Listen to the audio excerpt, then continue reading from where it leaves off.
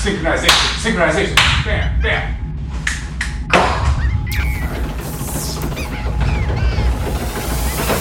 Just like you do that, you drum.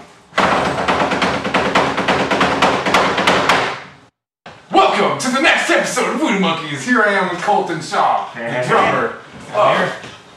A band that I'm in. Check it out. Intense Reality. Whoa, he's the drummer. Even though I didn't play on the recording.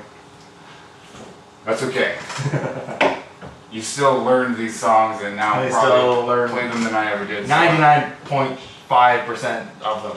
Yes. Almost to a T, but yeah, no, here we are. That was a while ago. That was a while We were ago. just telling the story. I was just going over the story of how we first Before met. you hit record, how It was right after this album came out. I was going to the literally music came store. across, yeah. I was buying strings and guitar picks.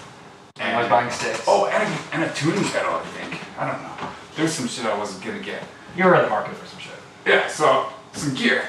And anyways, I walk in the door and I see Derek Shaw, who's there. He's standing there, so I'm like, oh, hey man, how's it going? Do you like punk rock? I'm like, yeah, of course I like punk rock. He's like, oh, cool, I'm in a band. Do you play any music? Like, you play? He's like, yeah, I play guitar. I was like, oh, cool, we're looking for a drummer. Do you know any drummers? And he's like, my brother plays the drums. Yeah. He's just over there. You were like in the bathroom. Okay, so for the folks who don't know, and you're recording, right? Okay, yes. I see a Red light. Okay. Red light, we're recording. Red lights all around, okay. Okay. So, for the people who don't know what the hell we're talking about, I joined roughly 2 years ago. We met in the guitar store that you were talking about, Days Music. It's Days Music now. It was Music Center at the time. It was Music Center at the time, yeah. Downtown music store. So there I am. I'm in the market for some drumsticks or whatever the hell I was getting. Can't remember. But so I'm like, you know what? I should just like chill for a second or whatever. I think I had to use the bathroom. So I'm in there taking a shit and come back out. And all I hear across the room was, "Yeah, my brother plays drums. He's hanging out over there." I'm just like, what the hell is he getting me into now? And so all I see is this slender-looking mother over here and whatnot. I'm like, who the hell's this guy? And so I didn't know him at the time, so I'm very skeptical. And I played. Keep in mind, I'm fresh out of the bar scene. I'm used to playing with just cheap musicians, wannabes, and the whole works, and people who just treat everyone around like absolute crap, right? So, I mean, that's like the dingy bar scene and whatnot. Not all of them are bad, but I mean, no, there's enough bad ones. There's enough bad ones in there to make it not really enjoyable. So, I'm used to the greasy bar musician scene, and I'm like, oh no, here's another one of these guys, right?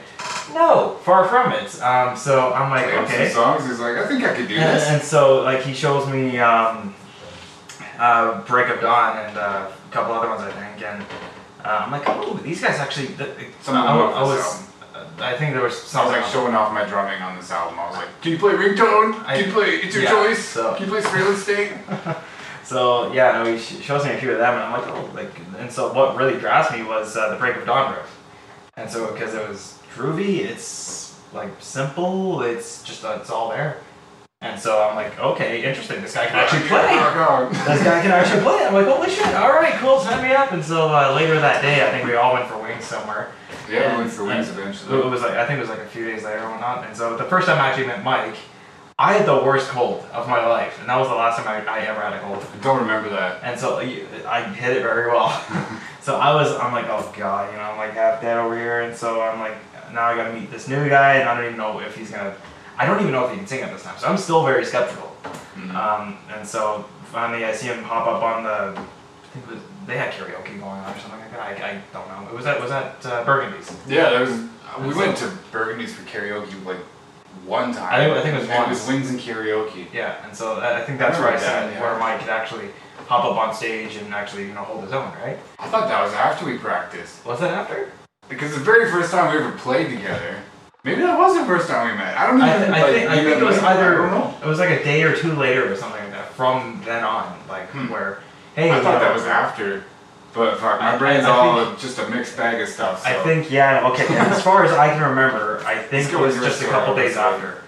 Yeah, so like that's where I kind of introduced myself, and I think the first practice was at your guys'. I think it was we went to. Yeah, well, just outside of Statler. Yeah, my mom was living out there with Jack, Mom and Jack, and yeah, they had space for us to play. The same place we recorded the very grungy, very grungy. Very grungy. The same place we recorded a Break of Dawn music video.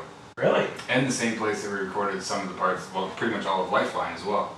Oh, okay. Interesting. I didn't know that actually. So, like that, I'm still learning shit by 2 years down the road. But thank you again for that if they're listening. And yeah, so, much appreciated. Thank you, Mama Taylor.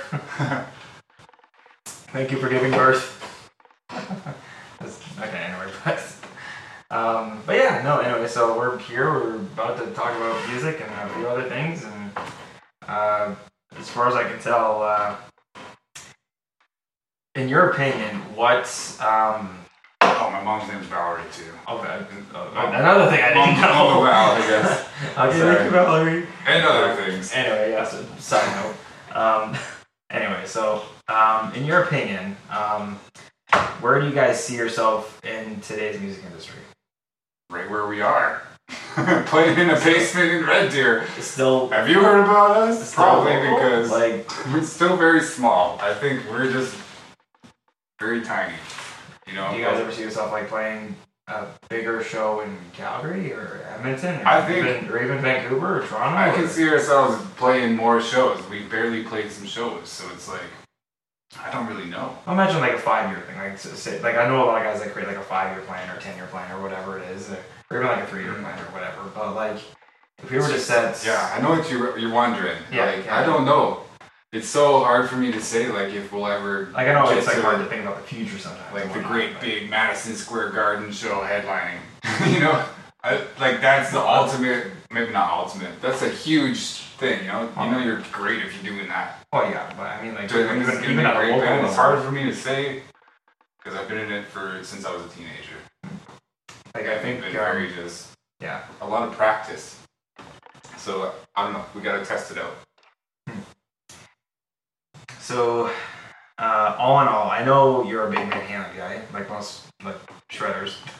And, I know, like almost every guitar player. Yeah, like I know I hear a lot of guys about like of course they go on about like the greats, Joe Satriani, whose actually birthday is today. Really, it's Joe Satriani's birthday. Yeah. Right on. I'm gonna listen to. I just seen that on Instagram. He has a very spirited Instagram he's got the mirror guitar on it. Yeah. There's some really good songs on there. He's Thunder got High Up on the Mountain, Cherry Blossoms. I don't think I've ever seen him without shades. Like without sunglasses. No, he's always got sunglasses. He's always got sunglasses on. I wonder what time. Surfing with the Alien, he's really the Silver Surfer. And if he takes off his sunglasses, it's like Cyclops, but he turns into the Silver Surfer. You ever heard Surfing with the Alien? I think very briefly. He didn't even play guitar on that, they just recorded his dreams. Well, honestly, that wouldn't surprise me. Whatever goes through that man's brain, I am not surprised if aliens are involved. I mean, I think that's what it sounds like. But is he one of your main influences, or like I know Eddie was a huge thing. He was definitely an influence. Yeah, I mean, after I knew what Eruption was, and I started looking into more virtuosos. Just the category of Van Halen with, of course, Dave and Sammy and whoever else. I think who all I know. Who did Eddie Van Halen play with? Yeah, like I know he's played with like he even did he's played with so many people. I know he did the a solo for Michael Jackson too. But besides him and whatnot, like who are some main? Do you know what the band was called before it was called Van Halen? The band that they started in the 70s? What's that? It's called Mammoth. Mammoth. Okay. Yes. Oh. And okay. now they mentioned that, I do briefly remember. Now Eddie's son Wolfgang has released an album and a band. It basically goes by the name Mammoth WVH. Nice. So he like took that and resuscitated it. Kind of gave it a whole new breath of air and whatnot, and that's cool. That's awesome that he's doing that. Eddie did a lot of stuff that was just with Van Halen, and then he did a solo for Michael Jackson. He appeared for a couple of live things, and he actually worked on some film scores for a while. Some people know. I remember one of the first songs I asked you if you like Van Halen. You're like, "Oh, I like this song from Twister," and I was like, "Wow, you know this song?" Mm-hmm. That's one that they did as a band too, but he actually worked on some other stuff just himself, which is pretty cool. What was that called? Shine On or whatever it was? Or what was that song called? I forget what it's called. I know exactly which one it is. It's with Sammy. It's from the Twister soundtrack. Yeah, no, it's from the Twister soundtrack. I can't remember exactly what it's called, but it has a really cool name. been Sean or whatever it was, but I could be wrong. I'm probably wrong, honestly. If I'm no, I'm probably wrong. But anyway, no, that's worth looking up. Twister soundtrack. I would definitely look it up. But so like virtuosos, I definitely got into. I heard about Steve Vai because he was the guitar player after David Lee Roth left. Yeah. David Lee Roth did a solo career, right? Just a Gigolo, California Girls, stuff like that. Yankee Bros. That's Steve Vai playing. And so I learned some more Steve Vai stuff, and one of my guitar teachers, like Chris, he was like, you gotta check out Steve Vai. And Yngwie Malmsteen was like, all the arpeggios as fast as possible. He was like a real speed player. I found Michelangelo Battio. There was Joe Satriani, obviously, was right there with Steve Vai. Right after Steve Vai was Joe Satriani. Very melodic players. Like they, I know Steve is a very, he loves melody. Like he can't get enough melody. I liked what he said with another interview. It was with Nikki Sixx, Sixth Sense. He was going on about how I forget who his instructor was for a few years, but he would always start with some kind of, not really a verse, but like more like a certain lick that bled into another lick that he would get taught like a month later or something like that. He's like, hey, do you remember you taught me this? And then he'd be like, oh yeah, go ahead and try this next, like along with it. And so he would essentially write a song out of like 6 months of guitar training. Like so he would like actually write a song, and so like every little bit of I'm gonna use these things exactly. So like every little bit of melody that he would come up with, like 2 weeks or a month later or whatever it was, he'd be like, hey, this kind of goes with it. Go ahead and try this next. And soon after, he just became. He's like, oh, look at that! I have a whole freaking song I just learned, and off he went. So. If I come up with a name, I'll name drop it, but I can't remember his name. Yeah, at least for me, like, there's quite a few influences. Like, it's kind of interesting, like where you can kind of draw inspiration from. Like even people who like for you as guitar players, but. At least for me, like I find musicianship more attractive than actual like drumming or bass playing or whatever. For those who don't know, I play more than just drums. I enjoy bass a lot, and I'm already getting into more guitar stuff and whatnot. But musicianship and whatnot is more attractive to me than anything else, because like the more schooled the guy is, and the more charismatic he is, and he or she, I like a lot of female guitar players and whatnot as well. Of course, Nina Strauss and Jen Ledger is an absolutely amazing singer and drummer. Phil Collins, Roger Taylor, people who have like a long career of doing more than just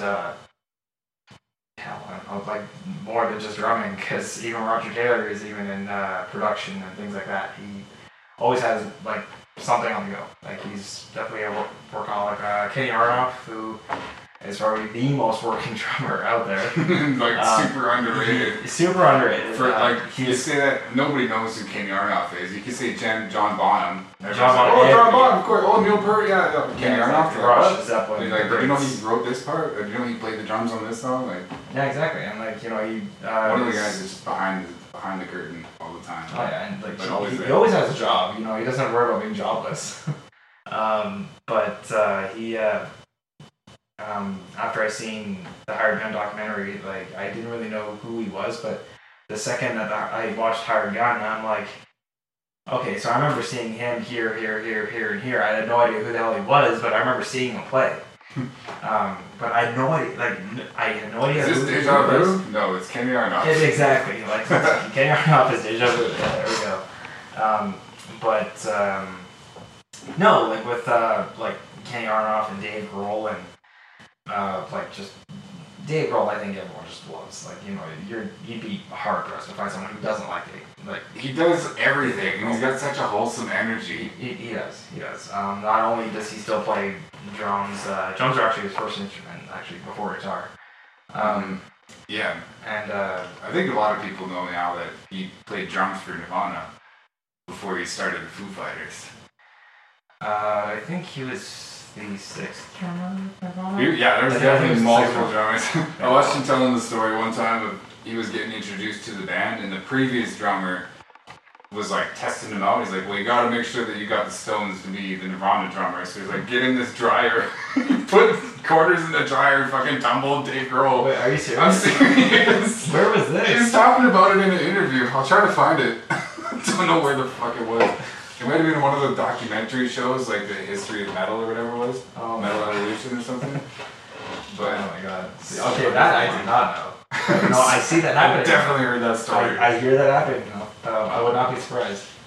But there was also one story where Chris Novoselic, the bassist, who is an amazing bassist, by the way, he would do this thing where he would be he'd be at a show and he would like throw his bass 8 feet up in the air and catch it.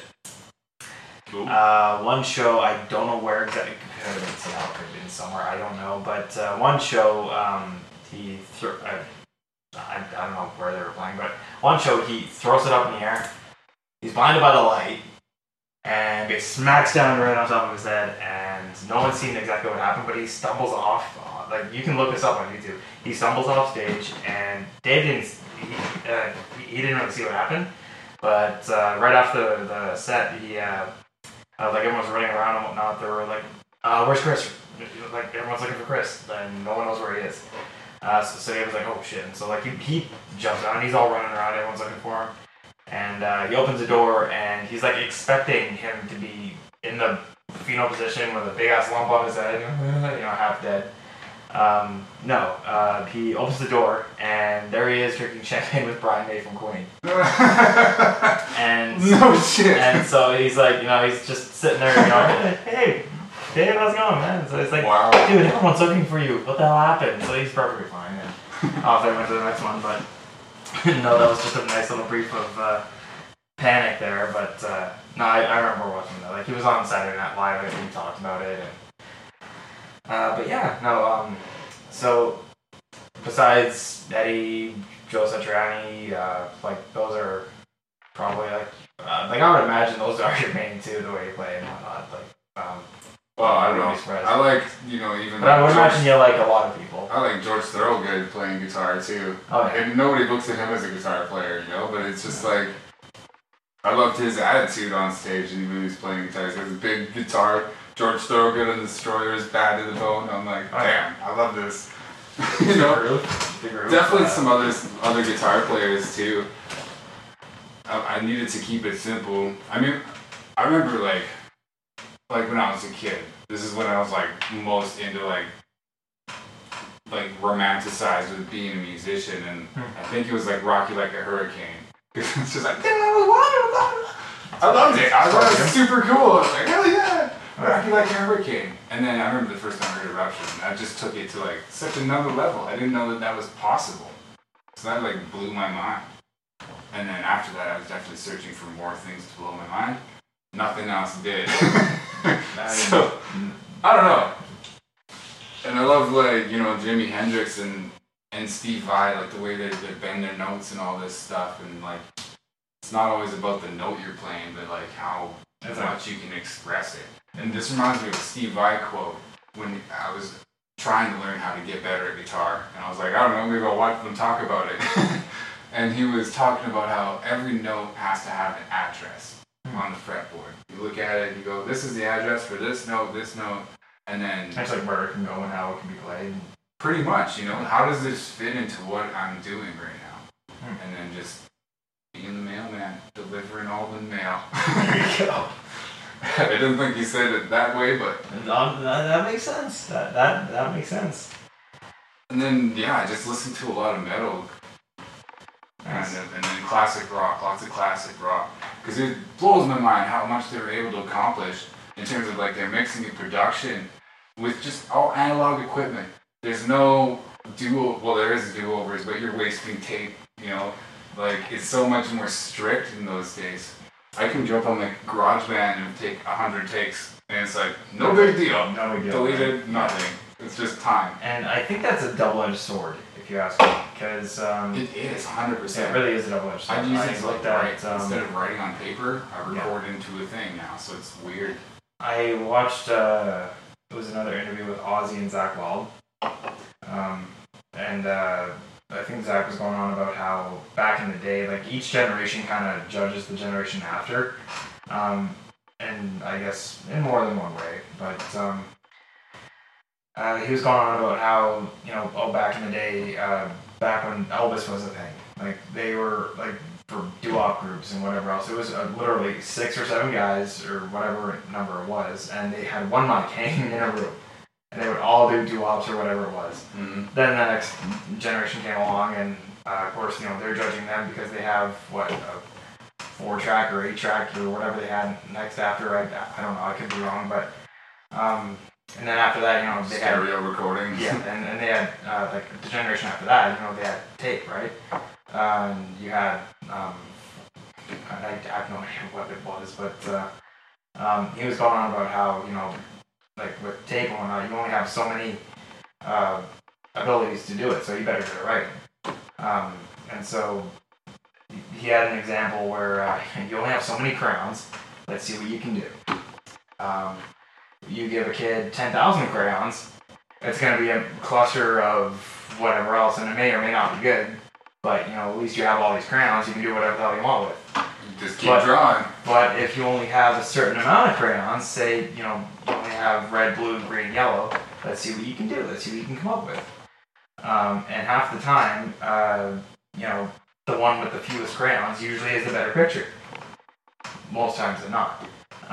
Take a lot more care of what they're doing. Exactly, you know, let's actually try and do something cool instead of, you know, you have 10,000 crayons, let's just go freaking crazy, and, you know, you never know if it's going to be good or not. You just don't know. Because half the time you're trying, like, you're always trying something new, I mean, which is good, but, you know, you also have to kind of limit yourself and actually try and do something that's relatively, you know, creative and very thought out and things like that, you know, and that goes for film, that goes for music, that goes for screenwriting, that goes for whatever. Writing a book, you know, it's, you know, you actually have to put a little more time and thought and, you know, energy into whatever it is you're doing, but also be reasonably limited to, you know, kind of what you're doing, because, you know, he was talking about a budget as well, how, let's say, okay guys, we got $30,000 to work with, you know, and they end up using, well, at least as far as I can tell, what he was going on about was, okay, you know, we got, you know, 1.5 million to do it.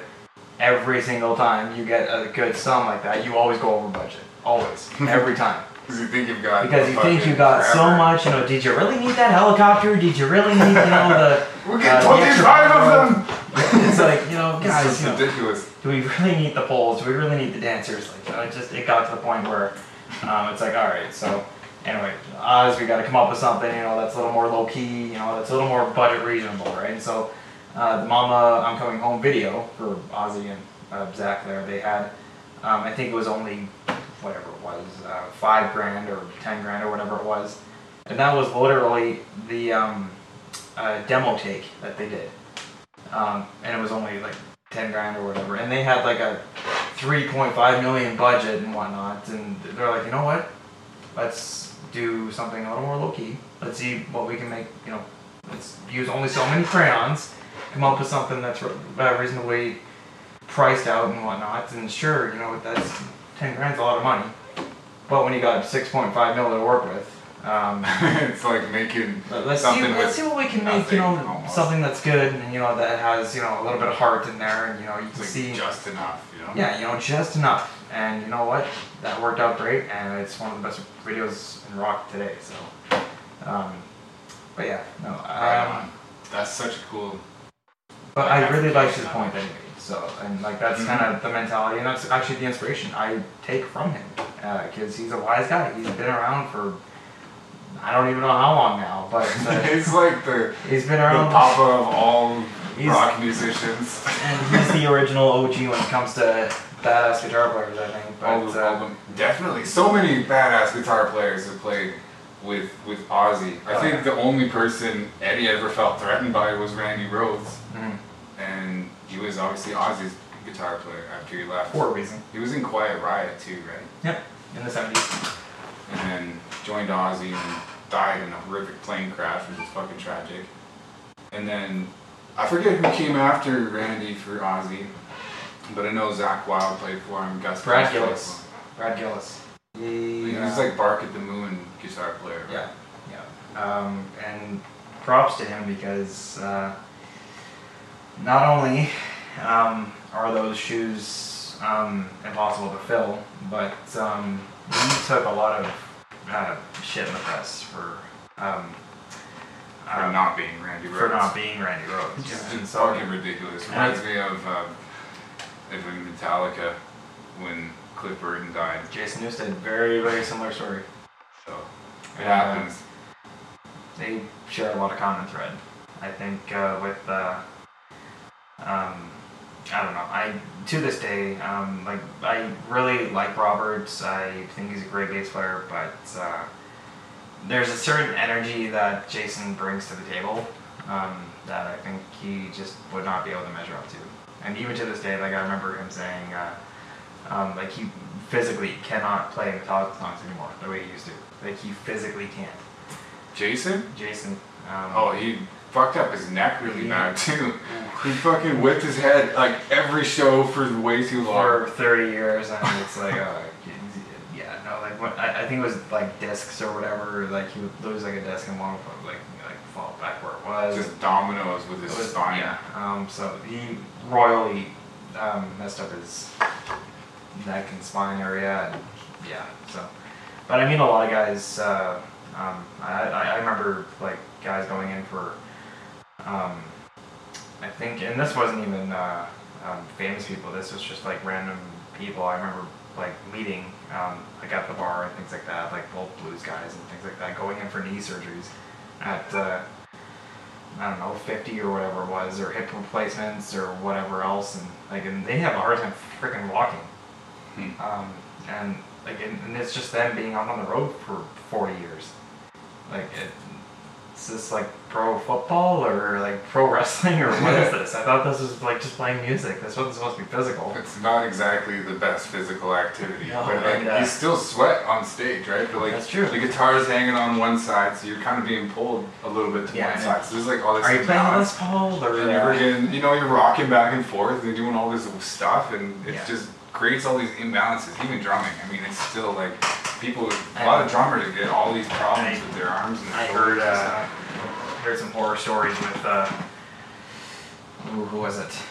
Glenn Sowell, who is just a machine. Like he can, like the guy who practices for 9 hours a day, who is just like he lives for drums. And honestly, he's definitely another guy I take inspiration from. He still plays with Alice Cooper, I think, to this day.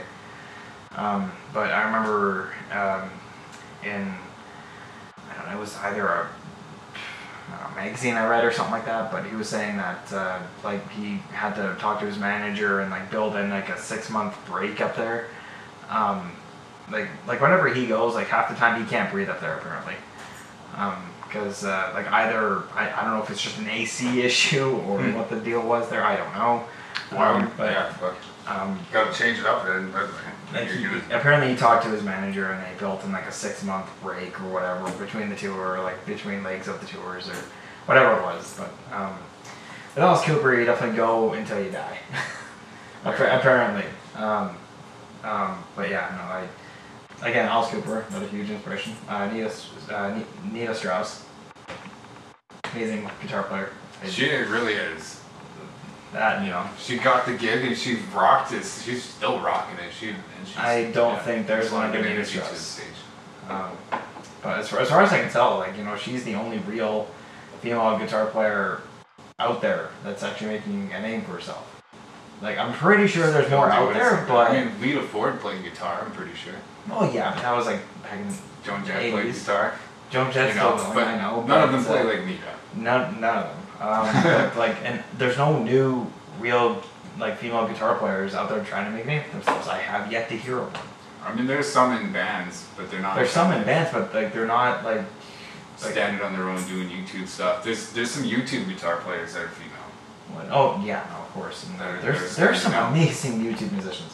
Oh yeah, it is incredible. It's I think that's the new You've seen the platform. Bohemian Rhapsody, right? Yep. The vocalist that they hired to do the vocals for Freddie Mercury's parts is from YouTube. He's a YouTube singer. Anthony Vincent, I think his name is. Yes, I Yeah. think that's his name. He is actually a student of Ken Tamplin. Right. Yeah. He, And another really awesome singer that reminds me of Ken Tamplin, Dan Vasc. Dan, I think, is it Dan Vasc or Dan Vosk? Vasc, I have no idea. haven't heard it pronounced before. Almost, so like, who's Ken Tamplin? Ken Tamplin He's a wizard or vocals.com, something. guys. He has a music forum, he has a music platform that he literally shows everyone from the ground up, step by step, on how to become like the best singer that you possibly can. How to practice. And how to practice, how to do it all. He teaches everything in this course. I am going to go get it once I can afford it, and actually afford to fly down there, meet the guy himself, and get set up and go. Because not only can you obviously learn to sing from the guy, but you can learn to use your voice in other different ways. I know a lot of guys that go get vocal training for voice acting, for radio, for whatever. Very long-winded, I don't know, speeches, like, people who give out speeches for a living or whatever. Like, they go get vocal training. And so I'm pretty sure he teaches the same principles for that with other things as well. But yeah, no, that's definitely one thing that I would recommend to everybody. Ken Tamplin, vocalacademy.com. That's a nice little shout out there. But yeah, I saw this one guy that definitely inspired me to keep going, and that was Mr. Jason Hook in grade Love Jason. grade 9 or grade 10. Not I think it literally. was. But, Not physically. The tendencies are Spiritually. I think. He's my spirit animal. Do you want another beer? If you got one. Yes. But I think there was one. What was the first video I seen of him? It may or may not have been Wash It All Away. Wash it all away. I think that was one of the first videos I remember seeing of him, and I think Five Red Hot Punch was just at its peak with American Capitalist, and they were one of the main bands a lot of kids were listening to in my high school, and I had no idea who they were. And so as soon as I heard Five Red Hot Punch, I was like, what the hell is that? Is that like, I don't know. I was assuming death metal because death was in the name, right? It sounds pretty metal. For And sure. right, and so I'm like, oh, cool. Let's see what these guys are about. And then I heard Bad Company, of course, and this was the height of Bad Company, where commercially they were like the biggest like hard rock heavy metal acts out I there. think like when Got Your Six came out. That's well, and then American Jekyll and Capitalist Hyde on his was. stuff. Was it Got Your Six or American Capitalist first? I think it was American I Capitalist. think it was first. American, yeah. And then Got Your Six was after. I think so I looked up Death Punch's like catalog, and Bad Company was there. Never Enough, The Way of the Fist. And That's their first album. that was the first album. And Bleeding, such an awesome so song. Bleeding was Holy the shit. riff that I really got attracted to, and that wasn't Jason Hook yet. This was this other guy. I don't know his name. I'm pretty sure Jason Hook started the band. No. Really? No. That was Jeremy Spencer and Zoltan Bathory. Zoltan and Jeremy were the ones to start it, and Jason and Jeremy were friends way back when, and I think Jason was still living in Toronto at the time. He was with another band actually who got signed to Elektra, same company that signed Motley Crue way back in the 80s.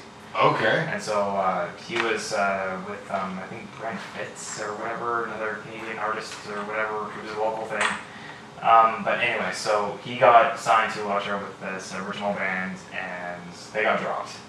So he's like, okay, well, now that I'm devastated and I don't know what the hell else to do with whatever, I loaded up his. He's like, you know what? If I'm gonna take him to the swing of this, I've got to get like back down that way. And so, because if he's gonna take him to the swing of this, he said to himself, I gotta just be there. So we loaded up his old whatever it was, Ford. Or no, Hyundai Pony, whatever it was, like this, like 82 Hyundai Pony thing, whatever it was. I don't know. Not Some much tiny car. Some tiny car that's not much bigger than mine. And he's beelined it down with a couple $100 to LA. He met up with Jeremy Spencer, who they were still friends with. Like, cause, after a while, he's like, okay, well, you can just crash on my couch until you get things organized. And that was kind of the start of him and Jeremy actually like trying to work together and try and find and build a metal band, because originally they wanted to they originally started a metal band together, but Jeremy found Zoltan and they started Death Punch together, and Jason was doing a couple other things here and there, and like he was doing bar bands. He was in 5 or 6 bands at a time. Tuesday nights with this band, Wednesday nights, Thursday nights here, and that's what he would do. But then one of the musicians in one of these other bands said, "Hey, I hear what the hell was it? I think it was, who the hell was it? Either Lizzie McGuire or something like Hilary that. Duff? I think Lizzie McGuire, Hilary Duff was looking for an acoustic guitar player. And he was like, oh, okay, well, gotta pay rent somehow, I guess. And so I guess someone got a hold of him, and I guess someone from Disney came down and said, hey, we're putting together a ragtag of musicians for this one project for Disney or whatever it was, and he was just a rented guitar player. Like, there was no job security there whatsoever, as far as I could tell. And this is before. Okay, like this when does this happen? This was before Alice Cooper and Death Punch. He was in Alice Cooper as well. He was in Alice Cooper, yes. Okay, I know that he definitely toured with Hilary Duff. Yeah. So he actually, you can still see videos of him playing at the Disney venue or whatever. It's super fucking funny, and the haircut that he had too. Oh my god. Was he still wearing jerseys? No, it's not. I think it was just like a little shirt like this or whatever it was. But anyway, so I looked up a few videos of him doing that, and I'm like, oh my god, it's like the most unmetal thing you can do. And I'm like, I think even Jeremy made a comment saying that was a bit lighter than what I thought you'd go for, but I mean, whatever. He was working, making a good living, and the way That's what matters, right? Yeah, exactly. You're still doing your job. You can pay rent, kids. That's how it works. I'm not much better. I have a McDonald's job, so I mean, there you go. Time and place. It's money. Shortly after that, I think he was doing tours of that. Like, he was touring arenas, but it was all just like all kids, right? And whatever. Half the time that's their first show, and whatever else. Whatever. I did like the Explorer that he was using.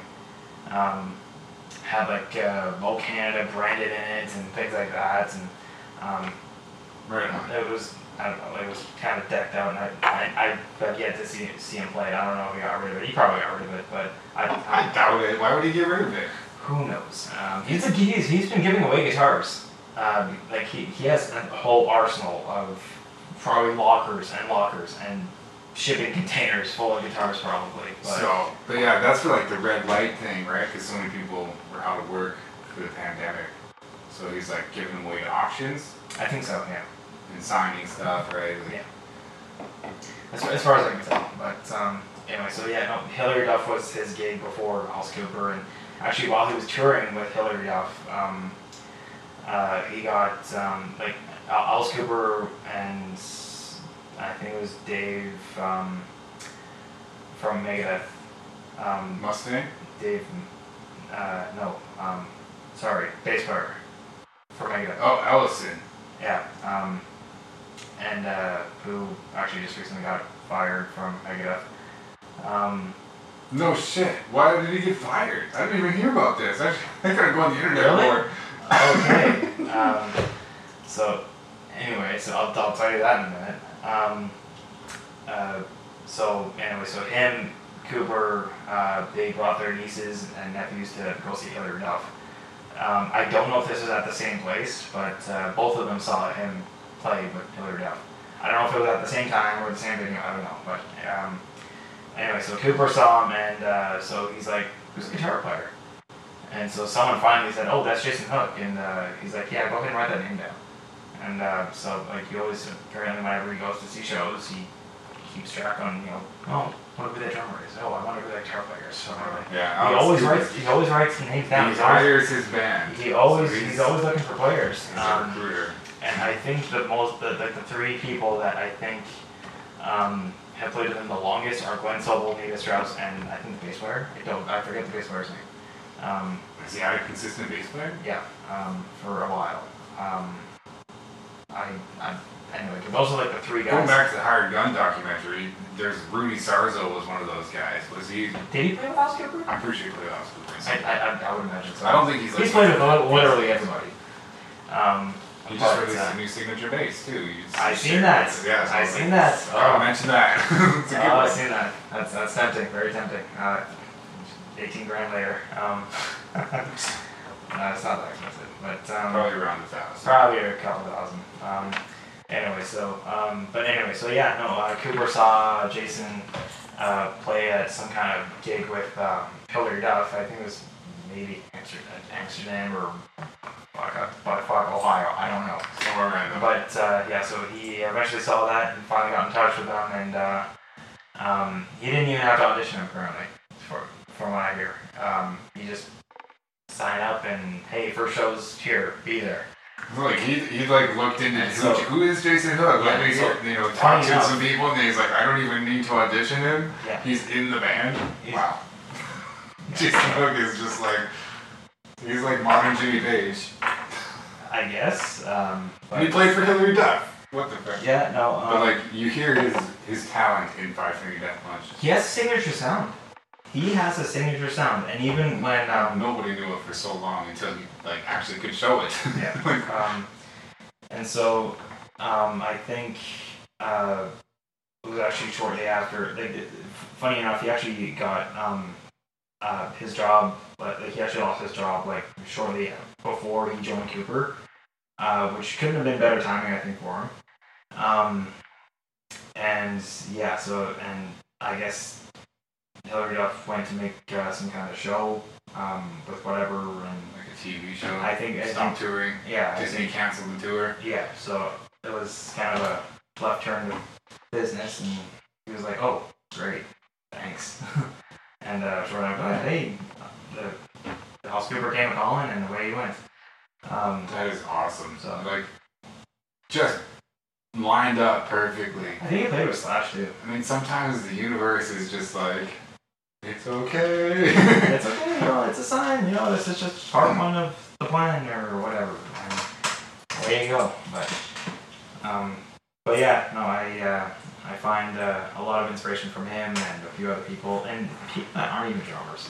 Like I see value in a lot of people with like great attitudes about stuff, and even the local fire department. I met a few guys out of there, and I know some of them are really, really good people that have a really good grasp on life and be like, hey, shit's not as fucked as you might think. And sometimes like that's just like great to hear. Like, it doesn't even have to be about music. It doesn't even have to be about rock and roll. It doesn't have to be about this or whatever. Mhm. Just general life in general.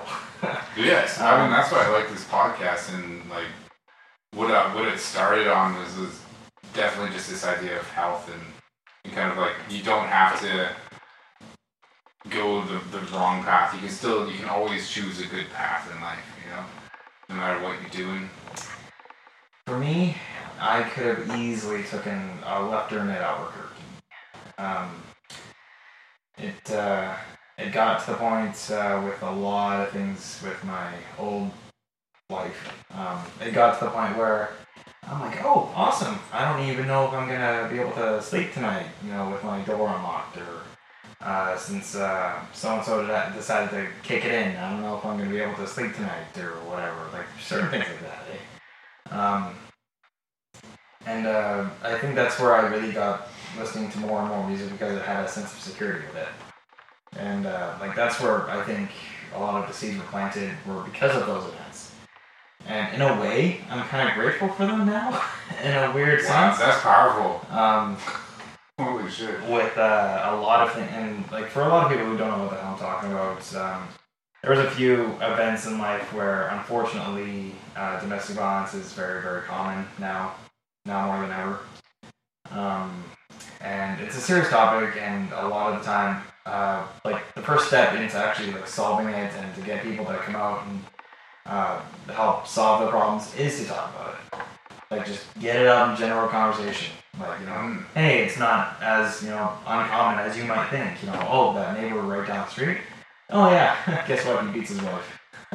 Right? Funny enough. It's good to know that there's other people out there. You know, as fucked as that sounds, you know, unfortunately that's the truth in a lot of cases where you would not think that, you know, you're a banker at the local TD bank. Oh, he's a heroin user and he beats his wife on the side too. But he wears he has a clean cut, shaven look and whatnot, and a suit and tie. You would not think. Like, and people who, and on the opposite side of the spectrum, people who you think, oh, you know, he's a grungy looking, you know, dumbass who thinks, you know, he has ripped up jeans, he has whatever else, he looks greasy as hell. Wonder when the last time he was showered. Oh, he probably shoots heroin too. Funny enough, oh, he works at the kitchen at Burger King or whatever, and he's actually a super nice guy, and like, he pumps gas on, you know, 77th Drive or whatever, and, you know, he was working 2 jobs, and guess what? He's actually a super nice guy, and he's a manager at McDonald's over there too. So he's working 3 jobs, and, you know, he takes care of 2 kids who he loves dearly. Or the reason why he looks like that. Child support. And, or you know, it could be all anything. the time. It could be like anything. His whole life. Yeah, and so that's it.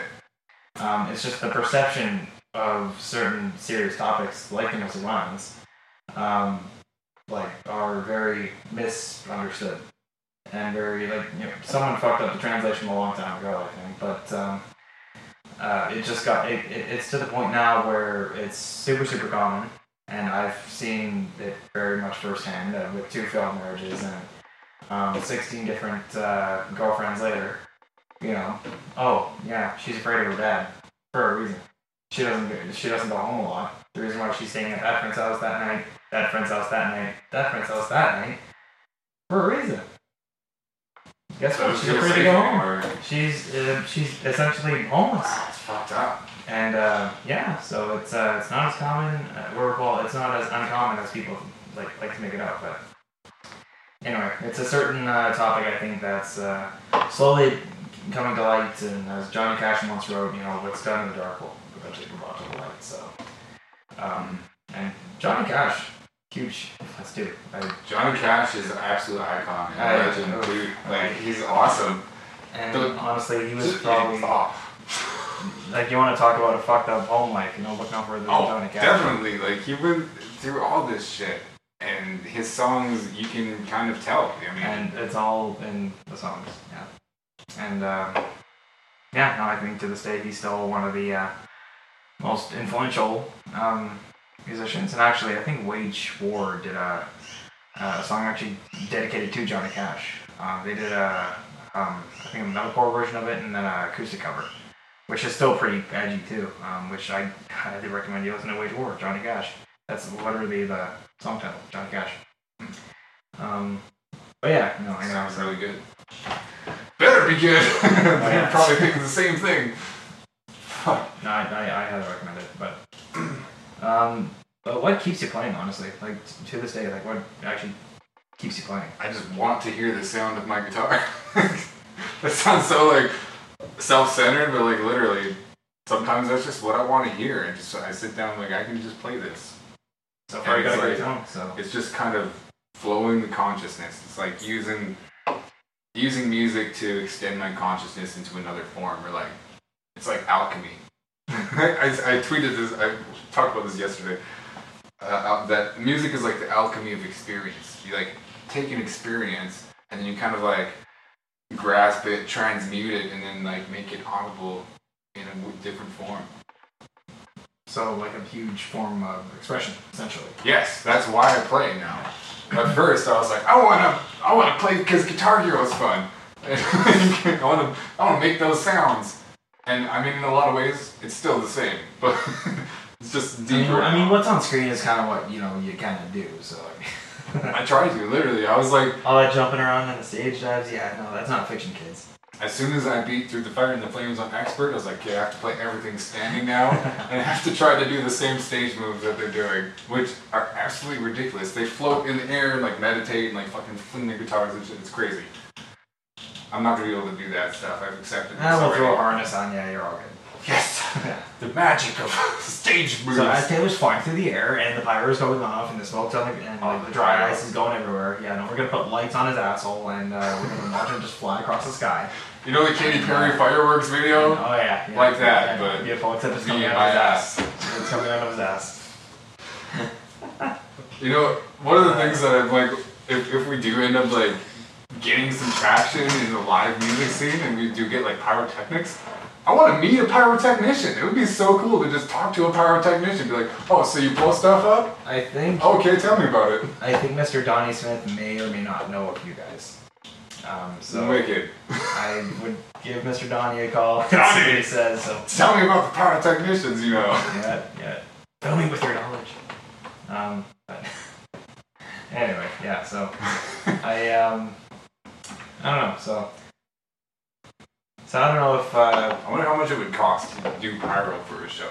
Oh. Because like I remember seeing Nickelback, and they're like, "We got the pyrotechnicians from Motley Crue." Like, And, that's some high quality stuff. They got who was he? What was his name? They got someone from Motley Crue and someone from Pantera. Right. Pantera. Holy fuck. What the hell was his name? I don't know. Someone from South Carolina or something like that. But I think it may have been South Carolina or New Orleans or somewhere over there. Midwest somewhere. And they had I totally forget his name, but he blew shit up for Pantera, he blew shit up for Motley Crue. Now he blows shit up for Nickelback. Like, he's had a hell of a career with blowing shit up. But I think once he got the Nickelback gig, I think he just decided to not care anymore and just he just lit up everything on fire. So I think Chad was very. Has a lot of bonfires now. He has all the for it now. Yeah, no. He had I think he had a little hand in how the pyrotechnics went. I think from what They're Ken trying to told me. design like a show. Like that's such another part of it. I think they. I don't think they can. I don't know if they still do this now, but back with Dark Horse Tour, they did that with Mutt Lange, amazing producer. He's like 70 now, like 70 something now. Holy shit! He's done just everybody. I think they did a brief stint with Bob Rock too, or at least like he was in the room or something like that. Bob Rock's in the room. I would be fanboying. Fanboying. Holy cow! Yeah, no. If I could sit down with Bob Rock and do something like this with him, I would be like. If anything, I would just be fanboying the whole time. Like, oh my god, look at Bob Rock's here, guys. Oh my god. Yeah, no. Like trying to steal his hair or something. He's like the embodiment. I'm never gonna have an interview with Bob Rock. He's like the embodiment of like a well-trained golden retriever. Like he's just as weird as that sounds. I would say that. But like he's, I don't know why, but I think like his spirit animal would be like a well-trained golden retriever. Like he's just always there. He's your best friend. He's done everything with you, and he's just always a part of the family. Like, Okay. hands down. But I could say that because I had a golden retriever growing up. Really? His name was Coach. Yes. Great Aw. fucking dog. I miss him. But anyway, so no, but anyway, so what were we talking about? Pyrotechnics. We talking about pyrotechnics. Blowing shit up. So I just think it would be cool to talk to somebody who blows shit up for a living. and oh yeah. I wonder how much it that's the costs dream, too. Like, if Oh, we it could depends. somehow afford these guys Donnie knows to do like some Actually- ridiculous pyrotechnics, Like, we have to know that there's like 1,000 people gonna be there or something. You know, like Placements, how much you're gonna throw in, like price of gunpowder. I don't know. But anyway, so according to Kim, back in like 2008, like 2007, 2008, somewhere in there. It was either the All Out Racing Tour or Dark Horse Tour, but Kim went to like almost every show with the Dark Horse Tour. Apparently they toured that like for 4 years, whatever it was, 5 years. they did it like a double tour. They did, yeah, they did. I think. two Like, legs- there was one tour I think that it they was 2 came legs. around twice. Yeah, it was 2 legs for each part of the tour, like the first like North American and European tour. I think they did that twice now. Yeah, twice or 3. I think it may have been twice. But anyway, so Kim, my buddy Kim Whitelock, he was at a lot of the Calgary shows, a lot of the Regina shows, Edmonton shows, a couple of Vancouver shows, I think too. So apparently Chad would throw in an extra, whatever it was, 30 grand, 50 grand, 80 grand, whatever it was, just for like an intro with just pyrotechnics. So like he would be like, it would be fireworks, it would be whatever else, lasers, everything, including dancing elephants or whatever. I'm probably not dancing. Whatever they elephants, can do. but- and Make it wild. and so yeah, no. Apparently one of the Like a European Star shows. Wars Safari. And right. Yeah, no, we're gonna be a flying elephants. We're gonna get anyway, so apparently one of the European shows. Apparently they didn't have that in the budget, and they just did it anyway. And so I think it was Mike, the bass player, who came up and he was like, "Have you looked at this yet, guys? Do we really need he went off about the budget and." So mostly he was looking at Chad, be like, "Chad, get over here." And so he would go down the list of everything else. And so basically this was like the payment of like 16 different houses. Essentially the equivalent to down payments on 16 different houses. It was up there. It was like Holy fuck. 100 some odd grand each show, and after a tour, how many shows was that? So they managed to pay it off, but they couldn't afford to do that again. So it was like, okay, yeah, let's not put Chad in charge of the pyrotechnics. We gotta hire some folks. So yeah, don't put Chad in front of the pyrotechnic bill because he'll rock that son of a bitch out. Make it big. Oh my god, it's gonna be great. I can just hear him now. But anyway, so it got to the point where it's like, okay, we can't afford to keep doing this, and so they went and got like a professional team and whatnot. They got it right, and it was still enough to where the shows were freaking awesome, but they're not blowing 30, 40, 50 grand on just pyrotechnics for 30 seconds. As epic as those 30 seconds are, it's not worth it at the end of the tour. So, but anyway, so yeah. And they're a band that the pyrotechnics didn't upstage them. It was like part of the show. It was I feel like if we did pyrotechnics, the pyrotechnics would be better than our show. Yeah, probably. Maybe not. I don't even know. It's so hard for me to tell now because I've been in it. I haven't seen it, so it's so weird. So yeah, no, But I still roast myself. I think we all do. No, I go through this self-loathing process of I'm the worst fucking drummer out there. But then you're like, But only if I don't practice. You're like, no, I'm just gonna give it that much harder. I That's kick why I myself do in it. the I'm ass. I royally kick myself in the ass every time because, as far as I know, I don't know if there's another chance I'll get at being in a proper band.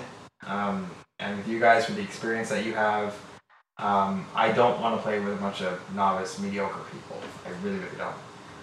Because You're seeing all these greasy people that are just like kind of. As I played with a handful of bar bands, and the lack of musicianship, the lack of wanting to actually be in a band and play, the lack of respect for one another, the lack of responsibility. Like, people think, oh, you sign up for a band, you're gonna just, as far as grandparents know, it's like, it's like like a lot of bands just get together, like do Smoke on Water and then just shoot up. There are bands out there like that. And they're pretty fucked up. And unfortunately, there's a lot of bands still out there that do that. That's depressing. And it is depressing, and I don't know why they would put themselves actually through that. But you guys aren't that band. You guys actually write original stuff, which was, I'm like, okay, great, they do that, and the songs are actually great. But it's sort of like, I want to see what happens when you hit the studio. Like, do you guys get a lot of red light fever? Do you guys get, like, I don't know. It would be cool to go into the studio where I can just do my part and not have to do fucking half the band. This is a lot of band when I'm not used to it. And why did I have to be the drummer? I don't play drums. If you ask me, I think it's an alright job. And no, I did not hit the bass kick hard enough though, and you can tell. You can definitely tell. You can tell. I think that was, like, it's great that you guys did that, but I think that was, I think that should have been postponed. Definitely felt like I was kind of in a rush, but I did know how the songs went. The only one that I had a lot of trouble with was Surveillance State. It took like 50 tries, 50 takes to get just all the parts, and it wasn't one take from the beginning to the end. It was like all these different parts. Yeah. Can you do this section? I don't know, let's find out. And they're like, fuck, there was like nothing that was helping. People, I would rather have been just me and Daryl, just kind of like, but I feel like it's better for Daryl that Michael was there. I don't know. I have a certain opinion on that album that I'd rather not go into it because I feel like I would break a lot of people's hearts, and I'd rather not open up that can of worms. From just... I don't think you would break... I think you maybe from break just the one education person's I've heart. received with a lot of things production-wise and certain things that go into it making a great album. There's a lot of elements that are missing. And that's essentially what I'm just going to leave it at. I think there was a lot of things. I don't think it's a great album. And I've always wanted to make a great album, but I think that it definitely takes practice. The songs are great, but I feel that they were not done justice. No, I think there's a lot more we could have done in production with using more of the plugins and just trying to actually get the sound that we wanted. We had reference tracks and stuff, but we never looked at those in the studio. And we never did anything to reset our ear fatigue. Yeah. It was definitely a thing. Playing drums for like 10 hours a day, 12 hours a day definitely gives you ear fatigue, and just listening to it does. So it's like, there's just way more things we could have done, especially if we had more people involved with it. It was just two of us and the producer, and so it was like, or the engineer, right? So it was like, what do we do? And he was basically treating us as the producers. And we're like, well, we don't really have a whole lot of experience doing this. We want to just keep it basic. And he's like, okay, well, I won't do anything then. That was it. We were just like, okay, well, let's just get everything recorded. And we got everything recorded. We did a little bit. Some EQ. Every once in a while, we'd throw a plug-in on like one of the tracks. Was there I remember Middle Finger, we threw a stereo imager on the guitar part to just give it a bit more presence. Because when it was just one guitar track, you'd hear it even less. So we tried to fill it out a little bit more. That's what impression and everything has a specific purpose. That's I don't know. I wasn't there. I don't know what was going on. But I mean, you don't have to put freaking like 3 tracks on everything. It depends on what you're working with, right? But we didn't really. And from what I hear, it's pretty bare bones. So I mean, everything. So it was a learning experience for sure. Yeah. With this next one coming up, though, I definitely will be a little more hands-on and involved. Do you know how to use all the plugins, though? That's why I'm like, I gave you a laptop. I was like, use this, practice it, know what these are. Yeah. so that we can go in and be like, okay, we need to put this on this because it sounds like this, and then just edit, and then it's okay, mission accomplished. A little bit of, well, it sounds like there was nothing on the drums from what I hear. There was not a damn thing on the drums.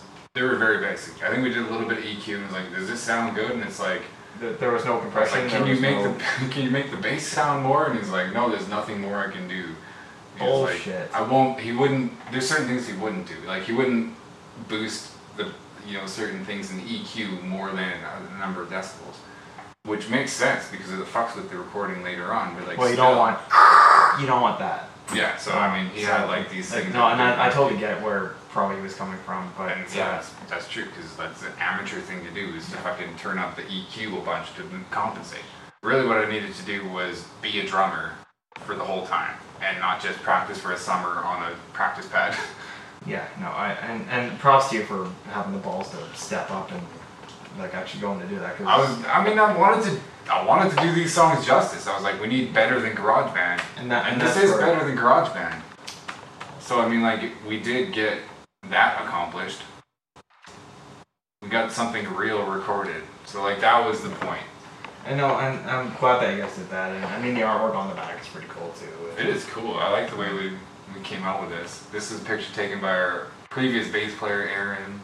This is a picture when Michael's car died on the way to record this. That's funny. And then we had to get it fixed. I want to open this and show you the inside too, but I won't because it's sealed. It's something you can buy. Like, I have another 200 of them though. God damn, I could open it. Yeah, no, I totally get where probably Daryl's coming from there. And funny enough, I did call him and said, hey man, this is so-and-so from Intense Reality here, how's it going? And so I talked to him how like we might be interested in doing a second album with you, and like we have a bunch of ideas already written down. This looks pretty cool. It looks pretty basic, very plain on the outside, but then you open it up and it's like, boom, bam, whoa, Intense Reality. Wow, isn't that cool? I really wanted to make it pop. And then there's just some like shout outs and stuff. Wow. Real instruments used to record the album. I don't know. Now, for what it's worth, I think... it was worth it. Yeah, no, I think you guys did... It was worth the experience of going through it and just like knowing like while you're there is the time to make it all perfect. And to do all the practice you can beforehand. And don't do more than you can handle. I mean, and even the last album before this, Altered States, I did the drums for Altered States as well. With like no practice. Like it's really ridiculous. That's why I really want to get another thing recorded where we have a drummer who's been the drummer the whole time that plays on the album, you know. So like there's all these things that's always been holding our band back. And I think once you guys, once you guys actually get a solid foothold and get a half decent,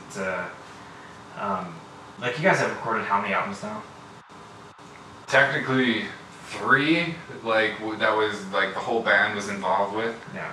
There's some side project stuff that was just Michael and I that we did separately, but we have recorded an EP also. That's kind of like a Bandcamp thing. And there's 2 songs on there that are unique, and Hold On was also on there, which is now on this album. No, and I think like once you guys actually get like a solid either EP done or something like that, something that actually has a little bit of a traction and foothold into like, hey, you know, this can actually go against the bloodbath that is the music industry now, because there's so many new bands out there like trying to make a name for themselves and trying to it's a war zone. It really is, like trying to get a new band actually out there and in the whole industry and the scene and things like that, like, you know, unless you're touched by the hand of God and whatnot, like it's gonna be a bloodbath. And that's why I think you guys need more than just 2 fucking guys in the studio, like trying to shit out whatever it is that it is trying to, you know, like, well, Thank goodness you're here. I guess whatever, I guess whatever it is you're trying to do, because well, now we got the new songs that we have, which you've helped write. So hopefully we're like just doing some good stuff that think people like, and that we're gonna have a way better sound next time. I think so. I think with certain songs like "Hold On" and things like that, I think "Hold On" and "Bleeding Heart Disease," or what do you call it? "Disheartening." Yeah, that's a new song. "Hold On's like a so one. "Hold On's" on this one, and Disheartening. "Disheartening's" one of the new ones. In my opinion, with certain songs and whatnot, like there needs to be like a certain level of creative elements in there. Like I call them hooks, and mostly hooks are found in like choruses and things like that. Like mostly in choruses and whatnot. The Or choruses, the intro. or even the intro one. I mean, they could be anywhere, but they're like the chorus essentially is like the meat and potatoes of the fucking song, right? Like that's usually how it goes. Mm-hmm. But with certain songs and whatnot, like I'll use "Wanted Dead or Alive" for example. Okay. You know how it has those creative feelings and whatnot, like, you know, like say for example, like he's talking about being out on the road and things like that, like you're wanted dead or alive, man. Like, you know, like it doesn't matter what's behind you and whatnot, you're always gonna be on the road. It's gonna be whatever else. And Like, you know, yeah, like the verse is like the story, and the yeah, chorus is like like he's a telling a statement. story, and that's Like a part story, of, then a statement. yeah, and so like that's like part of, like, you know, it makes you feel like, oh yeah, I'm wanted dead or alive or whatever, you know, like you feel like it has attitude. You know what it means to be wanted dead or alive. Yeah, and so like, and that could, and I mean that song means so many different things to so many different people because it has those hooks. And with certain other songs like "In the Air Tonight," it has like, you know, it has all those, like, you know, feelings and whatnot in it. Like, you know, there's certain like Phil Collins is telling a story about a certain relationship and things like that, and you would be heartfelt. You would be like just like it would be Hard pressed. Yeah, hard pressed. Thank you. Like it would be impossible to find someone who does not relate to a love song in some way, shape, or form, because it has those hooks. Like in that certain, like there's like certain lyrics that are like, oh man, that reminds me of that one time where this and this and this and this and this. These things everybody's felt or that one riff that, like, you know, holy crap, that gave me goosebumps or whatever. You know, like certain things like that. And the riffs that give you goosebumps, or like what gives me goosebumps is like knowing what a song is about and then having it come on at a time that it really matters. That happens sometimes. And that's why in certain shows and whatnot, like, you know, that's why TV uses certain songs. They buy the copyright and they use it because, one, it relates to whatever the hell's happening on screen, and it has those oh man, that just fits perfectly right there. And like that's why I like movie soundtracks or game soundtracks, because it just fits so freaking well in certain scenarios. And if you try to watch a movie with no soundtrack, it's just like it's so deadpan, it's so dry, it's like, what is this? I don't is this finish a movie? the movie. It's not a movie anymore. I don't finish the movie. Music makes the movie. It's so good. No, music. And that's why I love Twister and whatnot too. Like Sammy Hagar, man, come on, like he's awesome. It's awesome. He's such a another just super wholesome dude. I mean, he's just down to rock. Doesn't matter as long as we can rock. That's like Sammy Hagar's vibe. That's Sammy Hagar for you. But anyway, so and that's what I like to do. And that's what I like to do with songwriting, where it just like I try and build almost a character in a way. Whether that character is myself or someone else, that, like, whatever, it doesn't matter. But with All We Are, like, I basically refer to myself a lot in the third person. And basically wrote a story where I'm like, hey, I know for a fact I'm not alone out here when it comes to, like, certain things and moving on from just toxic relationships, whether it be romantic or not, doesn't matter. And that's why I left it pretty neutral to, you know, oh, someone else can relate to whatever this, oh, you know, this reminds me of my time with my dad or my mom or whatever or something. Like, you know, it doesn't matter. And so that's why I left it kind of neutral. but the lyrics can still mean one thing to one person. But it could mean something totally different to me, or totally different to you, or whatever. Again, it doesn't matter. Mm-hmm. But Yeah, but the lyrics have those hooks in them, and by those hooks I mean like like certain things, like it's like a certain speck of truth, like where you just say it how it is, and it just either like one it's either brutally honest, or it's super sad, or it's super I don't know, like it's It super could be insightful. or insightful or something. Like, you know, it just like it means something to someone. Mm-hmm. And that's why I kind of wrote it the way it is. I know it's super simple, but all we are. Stay tuned. Coming soon. Coming soon. But no, it got to the point where I'm like, you know what? I'm just gonna say it how it is. And yeah, no, I'm like, you know what? Let's get Mike to throw a couple chords on here and see what happens. And I knew that I'm pretty sure it's mostly an A, isn't it? D. And or is it Yeah, I mean D and A are very closely related in major scales. Oh, okay, yeah. So like, it's super simple. Like, I didn't want it to be overcomplicated because I'm like, no, this is just an honest, wholesome thing, and like I don't want it to be overcomplicated. And you know what? It doesn't have to be. And I think that is one of the best ones that we have so far. That and Start Again. I really like it because it's something that is definitely just different than what we normally do. There's no guitar solo in it, which I'm like kind of grateful for. I'm like, I have to just play some chords. I'm like, this is like, you just gotta slam on it and make noise, like, you know. That's it. Great, How do awesome. I do I this? guess I can join the band now, you know. I can just slam on it and make noise, you know, whatever. But no, anyway, so like it got to the point where I'm like, you know what, I'm not gonna worry about this, I'm not gonna worry about that. I'm just gonna write something that's wholesome, that's honest, that's whatever, and I am amazed on how well it's turned out so far. yeah. I wish I could remember the lyrics a little bit better, but I mean, whatever. That's more practice. That's just, that comes with time, whatever. I'm not hard pressed about it, but I think that it's a good song because every part of it helps you like understand what the song is about. Everything kind of contributes to the experience of the song, which is really important for a good song.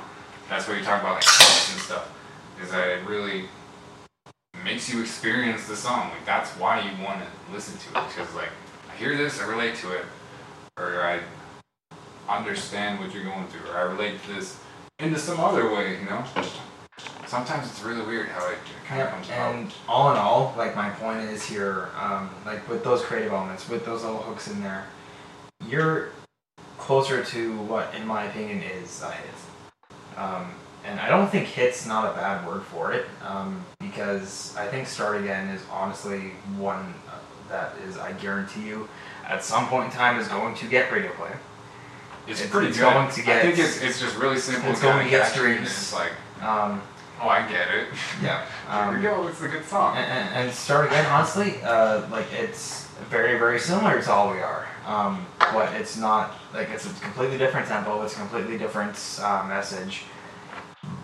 And I'm honestly grateful that me and Mike kind of teamed up on it. I think we all kind of teamed up on it, didn't we? Mm-hmm. Yeah. It started out as this project I was working on my computer for like a solo thing. Yeah. I called it Soul Food. And That's at right. one point, Michael was over, and I was just showing him what I've been working on. And he's like, "This is pretty cool." So like, put it in a different folder. Then he asked about it again, and I was like, "Well, I don't know. I haven't really done anything with it. Let's like make it into something." And then yeah, he came up with the verse part and probably the chorus part. I think he wrote like most of it. After that, I kind of started the ball rolling. Mm-hmm. I think what one did we? I was over at his house once, and what the hell was it? Queen of Hearts.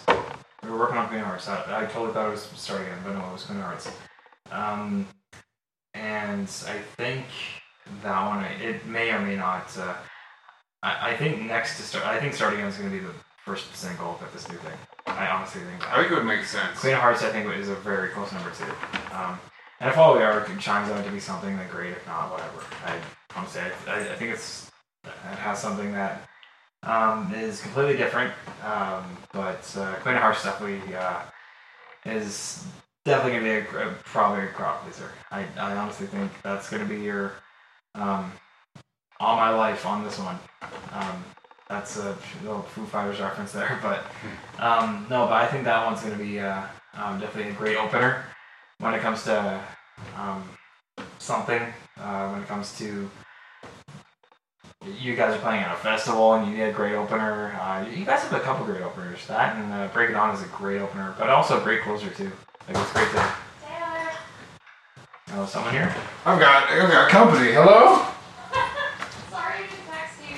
Hi. I owed Tyler money from Wings last night. He had to leave, so I just paid. This is his change back, and if I didn't give it to somebody, then I was. I'll put it in his room. Yeah, that's. I get it. Thanks, appreciate it. Cool. Sorry to drop in, but like. No worries. Hi, Kaylee. Oh. Hi.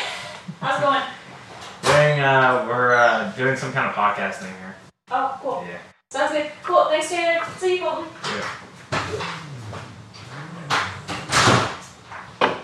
Okay. I don't know if any of this is usable, but Well, there's just a little intermission. I'll just like, as soon as you hear the knock on the door, I'll put like an image on the screen and I'll play a weird song and it'll be fine. fair enough. Alright, well, I have no idea what we're talking about. All we are, I We were think. talking about Queen of Hearts, other stuff. Good openers. Great openers and closers.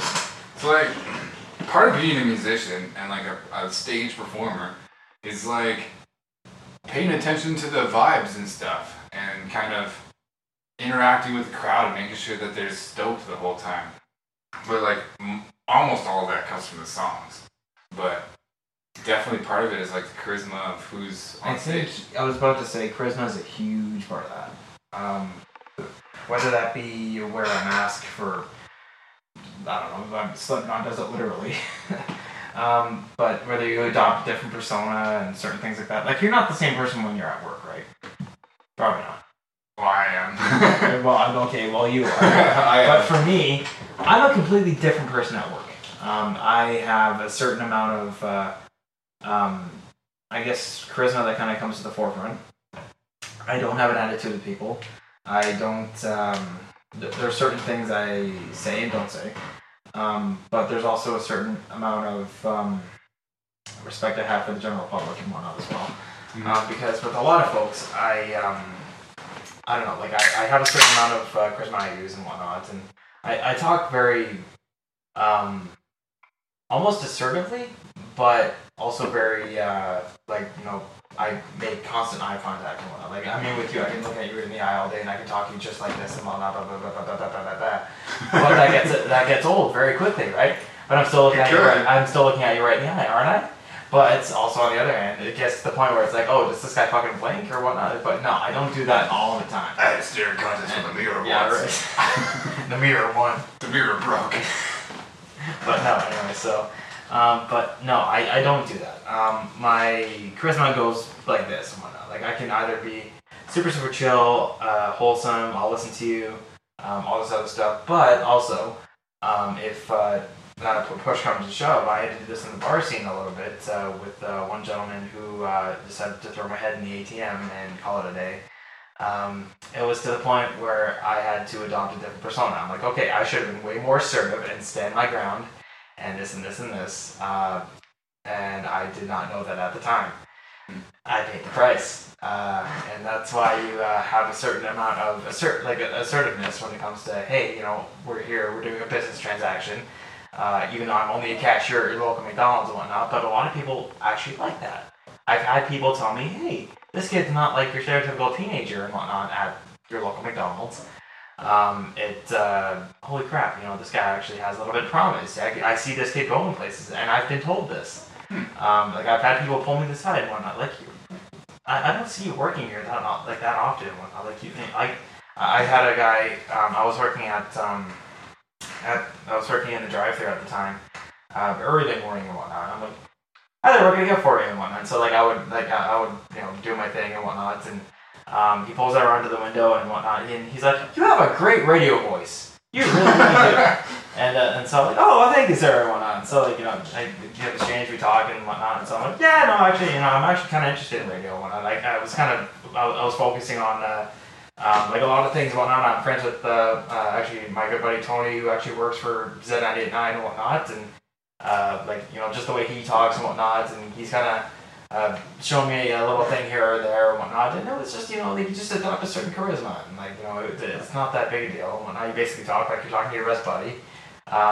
Sometimes that's not always the best case on live radio, but I mean, no, it's to the point where it's like, you know what, this is kind of cool and whatnot, and it's alright to talk like this all the time. The Zap and Tony morning show is just like, it's awesome. So awesome. good. Like, there's a certain amount of, supreme. There's just I wouldn't change it for anything. There's not.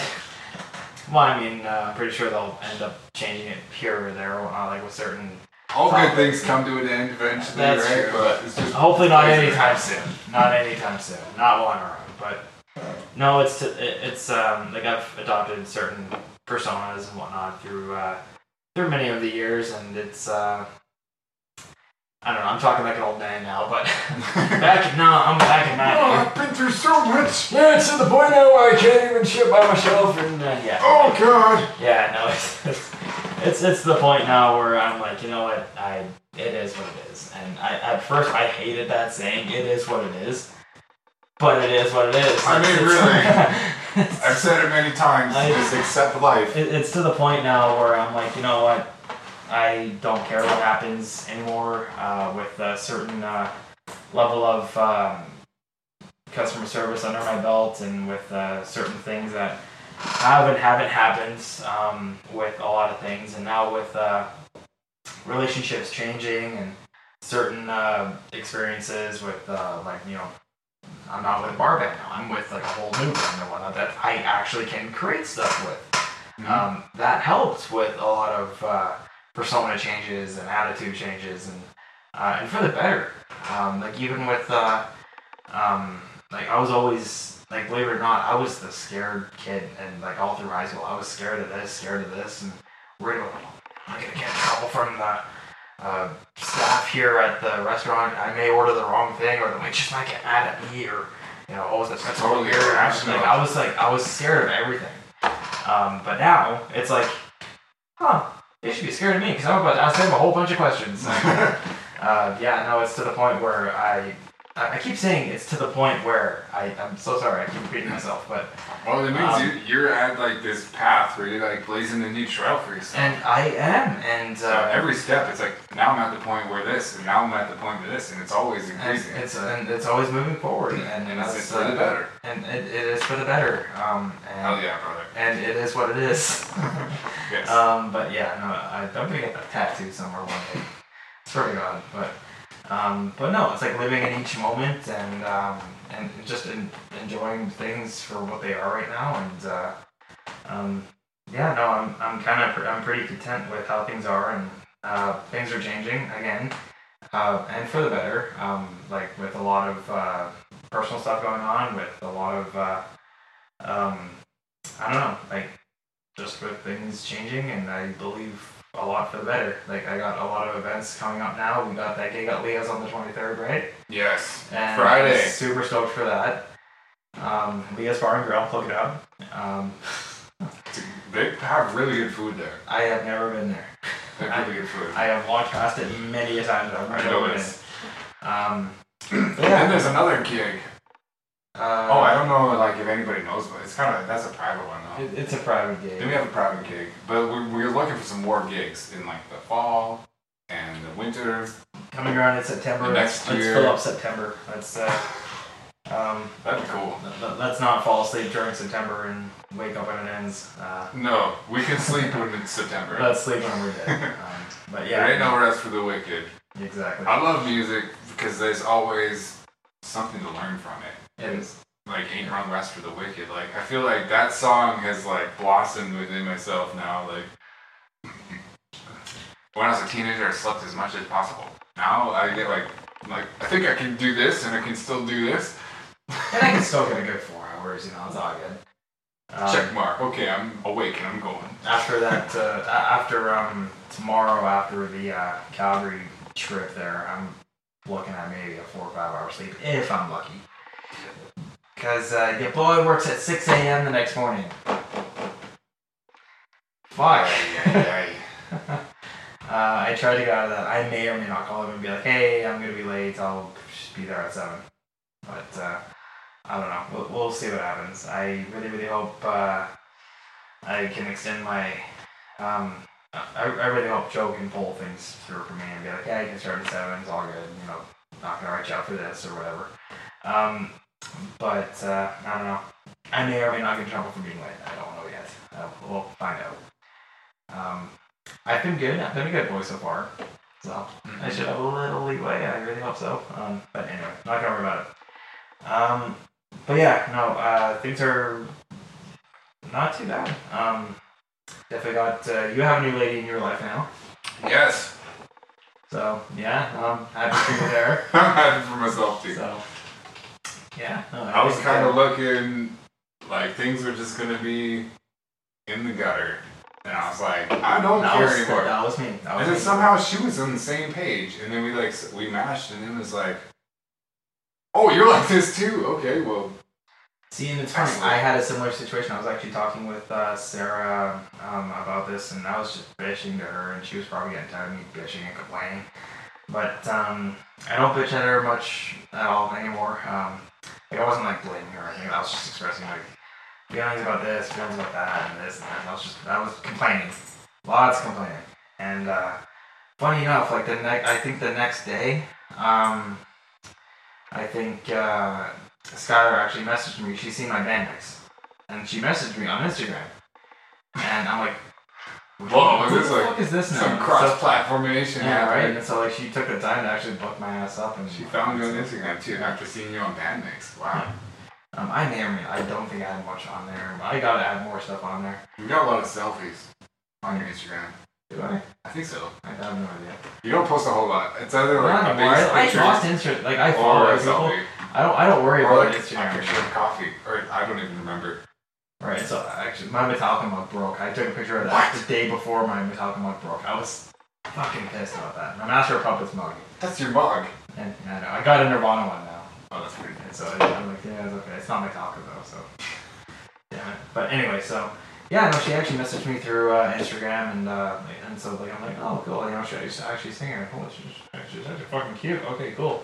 And so like she sent me a bunch of videos of her singing. I'm like, she can belt. What the fuck? It's like a little more interest. I'm like, she can actually belt. Well, I want to see her do this. I'm like, no, I'm like, right? And so like she's playing voice with me now. Holy shit! And so she sent me a few covers. I forget what she was doing. But I seen a few. I think she did a couple of maybe Offspring songs. I have no idea. But yeah, no, she's super into punk. And I was like, holy shit, you know, like. So about the second band idea, fuck, I'm gonna actually rehash that idea. And so I'm like, okay, cool. Get your heart on, Mike. Here we go. Light a fire under the ass. Exactly. So I'm like, oh, awesome. So like, finally something I can actually work towards. So like, I think as soon as we actually, I think I invited her to the one practice there. That's where we first met. Where I invited her to the practice to come watch me play. That way she actually knows I can actually play with the shit. So I'm like, okay, perfect. I'm ready to fucking rehearsal, whatever. And so I'm like, okay, here we go. But like right after that, we kept like locking eyes here and there and whatnot. And she's like, no, she's actually checking. Oh, she's actually checking me out. Okay, cool. So, okay, cool. And so, oh shit. And I'd never had this before. Like I never had like someone actually take a general interest in my ass. Usually I'm the one chasing.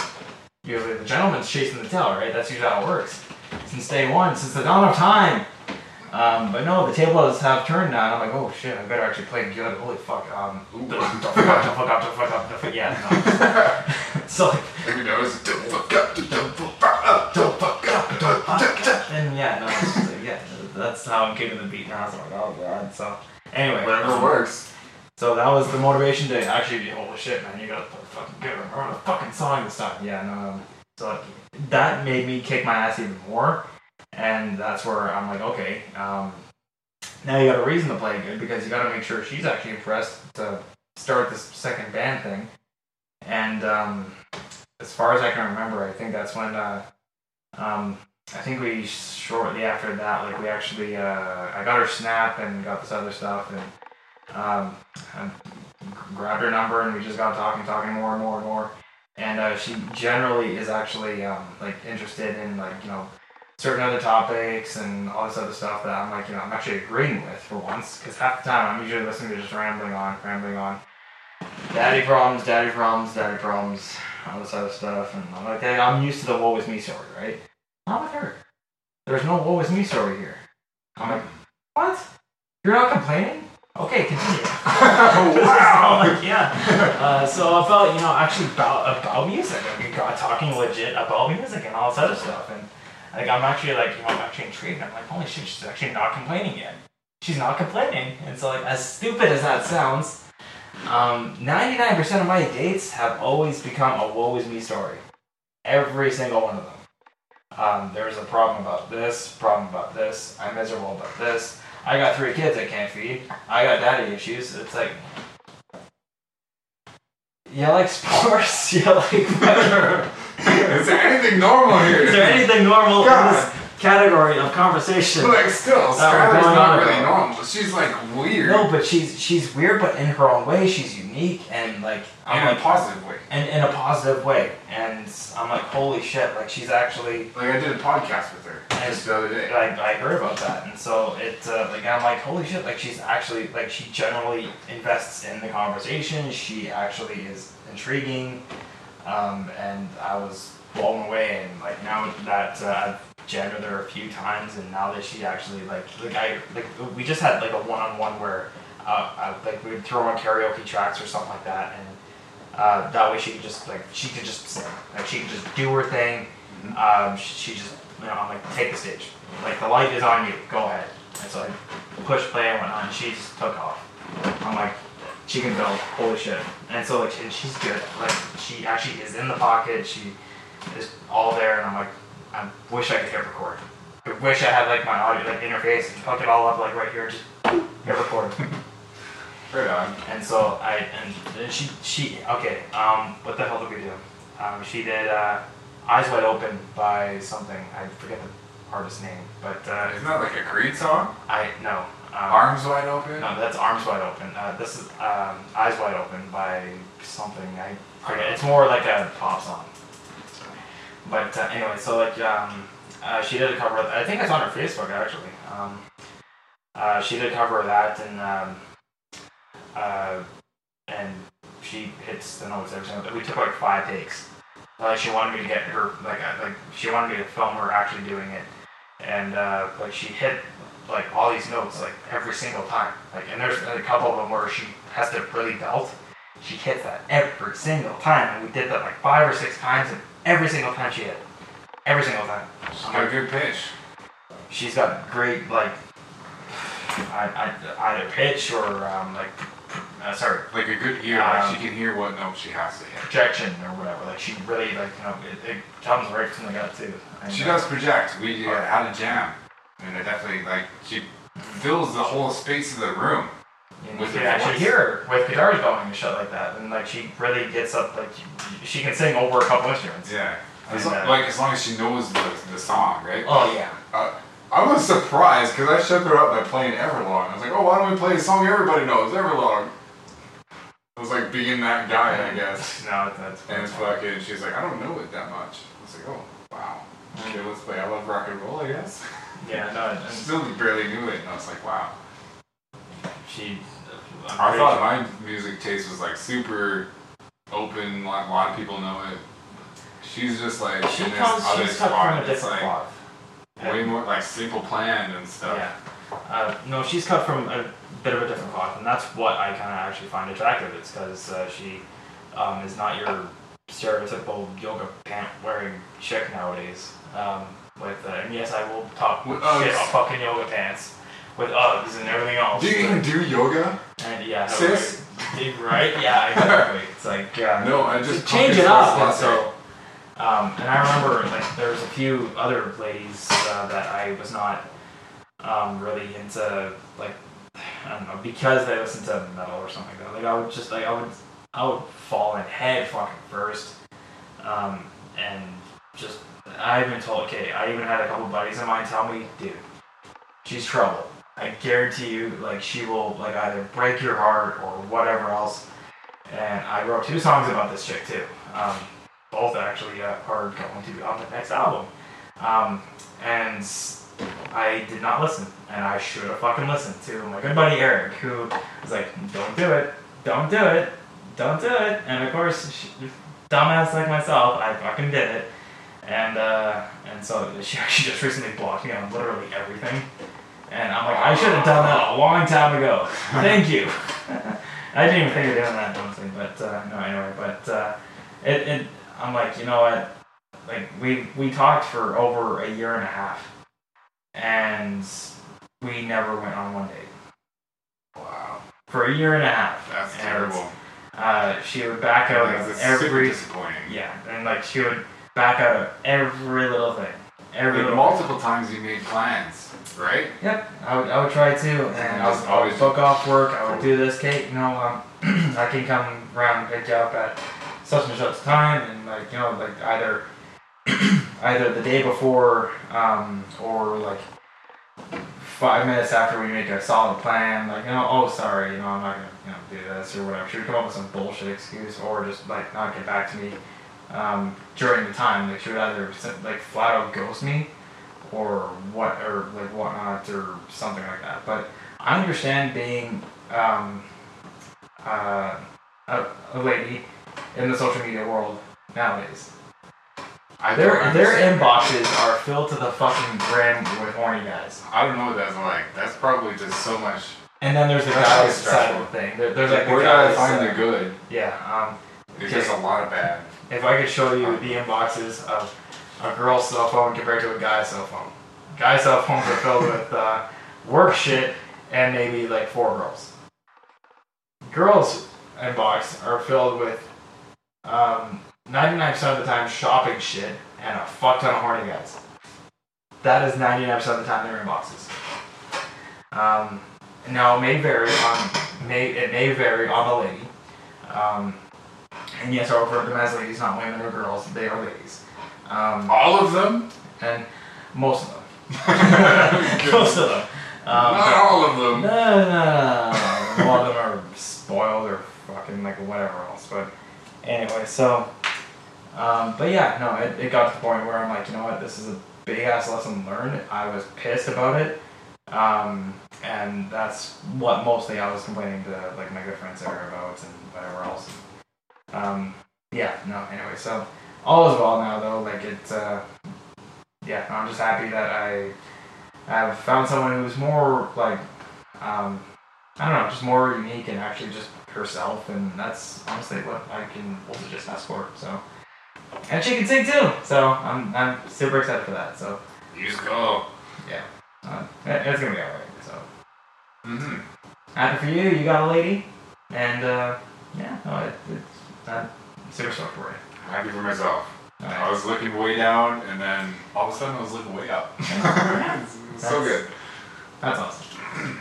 Yeah, I'm grateful for the things in life and just life in general. I always try to practice gratefulness and thankfulness, even when I have like barely anything. Even when I'm just like, I'm definitely going to survive the next couple of weeks, and that's a good thing. You know what? If it's on ramen noodles, it's on ramen noodles. I'm grateful for those ramen noodles. I got a roof over my head. Exactly. You know, like I got enough stuff to just keep going.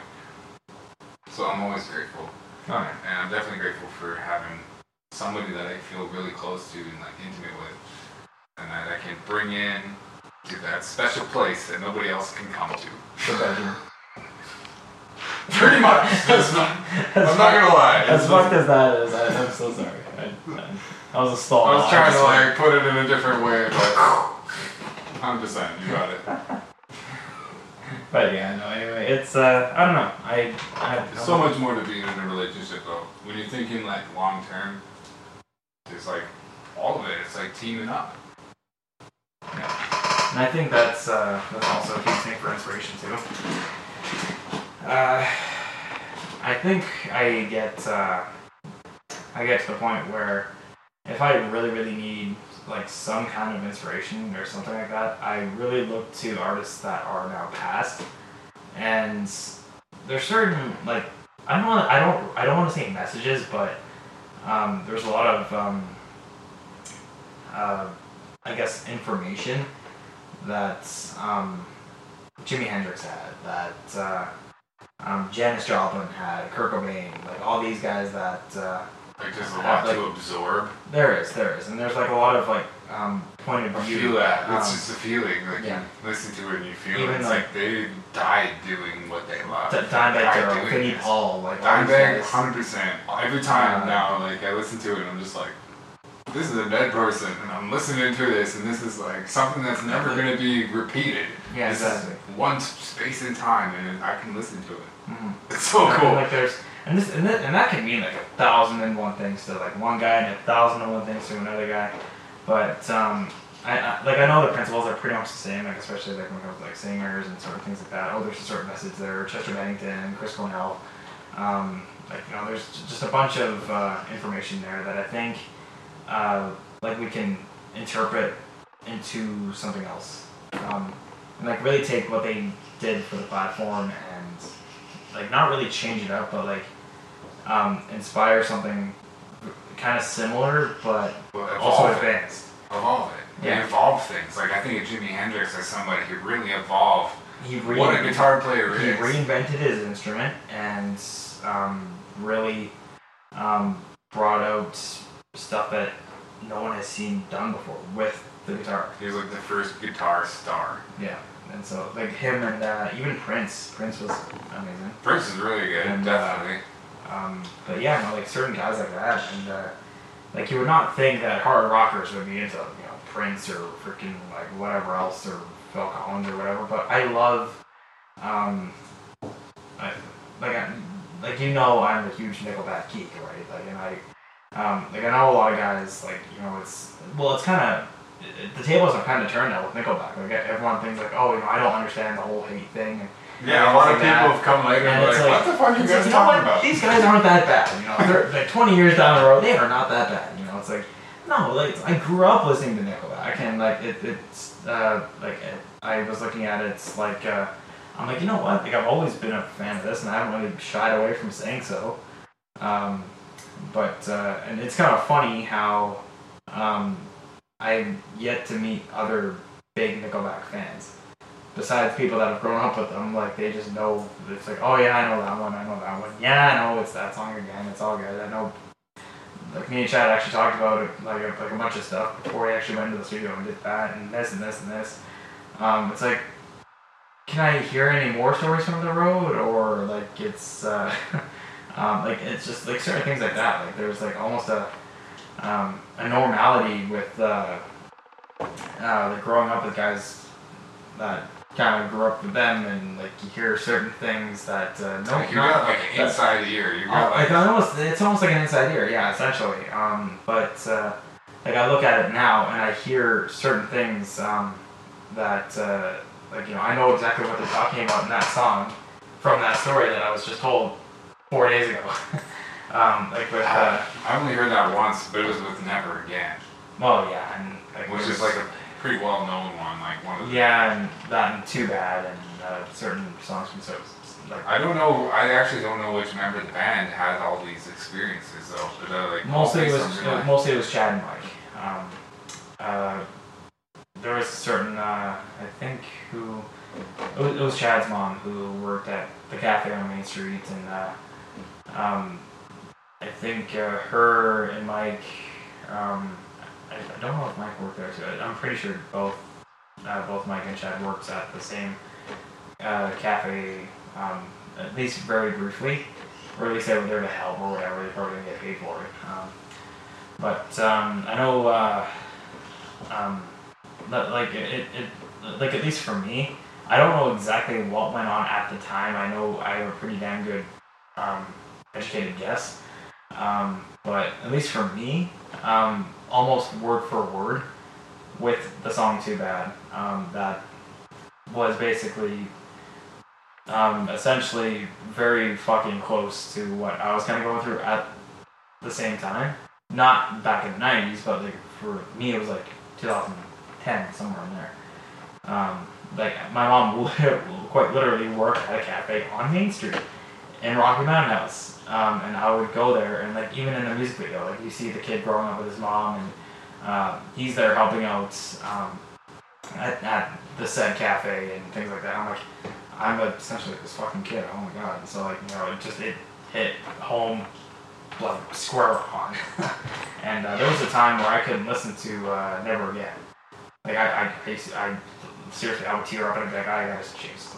Like it was that impactful, and like certain things that that I have no problem with now, but at the time they were a little sensitive, and there's just certain elements with it that I'm like, I just can't hear that. Like there's even certain things to this day now that I can't listen to. I can't listen to bad police radio calls because like it just I can't hear that. Like I can't hear that shit. But like, you know, and I think a lot of people have certain things like that they either can't watch, can't see, can't you know, read, or certain things like that. Like there's a lot of people that I know that can't watch horror movies to this day, and they're grown men. It's like, you know, either it was traumatic as like they had an experience very similar to what was going on in the movie as a child, or something like that. Like, you know, like certain traumas and whatnot, they kind of stay with you. Mm-hmm. You just don't want to feel scared again. And like, either that, so real. It makes it real. Like either they relive it. It's like a flashback happens, like you said, reliving it. When Never Again, though, is one of those songs that gives me chills almost every time that I listen to it, because I don't listen to it very often. I only listen to it when it's time to listen to it, and it's like, it just gives me chills. Just knowing that it's a true story and everything. It's like just imagining that, and knowing some people that maybe have been to something close to that. I mean, like I can listen to it now, but again, yeah, there was a time where I'm like, I can't listen to this. Not like, I think it was a full year and a half or whatever. I couldn't listen to it. I would just skip right to Tiger Monday. I remember when that was popular. I was in grade 3. I was living in Springbrook at the time, and that came on the radio, and I'm like, who are these guys? And like I was listening to Nickelback before I even knew. Oh, that was Nickelback. Oh, cool. I remember hearing they played back to back Bleed Earthman and Higher Mind, and I'm like, these guys are actually kind of cool, interesting. And so shortly after that, you know, I actually moved to Rocky and Rocky, Leslieville, and which is like just like 20 minutes outside of Rocky, and yeah, no, it was an interesting time for that. Like for me, like I was still like I listened to ZZ Top. There was a fuck ton of Bon Jovi in my playlist for a while. Like I got my first album ever was Slippery When Wet. Okay. And I listened to that thing on my little tiny stereo, my little tiny boombox, which I think my mom still has somewhere, but it's beat to hell. But I played the hell out of that CD on repeats. What were some of the hits on that CD? Let It Rock, You Give All the Bad Name, Living on a Prayer, Social Disease, Wanted Dead or Alive, Raise Your Hands, Without Love, I Die For You, and Wild in the Streets. You know, in that order. Wicked. And so, yeah, there was a lot of hair metal. I definitely listened to a lot of hair metal too. I don't know why. I liked it. It's pretty cool. Motley Crue, you know, Quiet Riot, Whitesnake. My mom had an 80s box set. She had a bunch of cassettes, and like I had a Ghetto Blaster that had the cassette player built in, and like I wired in all the speakers because the cables were ripped out, so I had to rewire them. And so she got out a yard sale for $10, and so I'm like, oh cool. So I rewired that, and she had a big. I could probably bring over the case of cassettes that she still has. They're sitting in my room actually right now, and I was going through.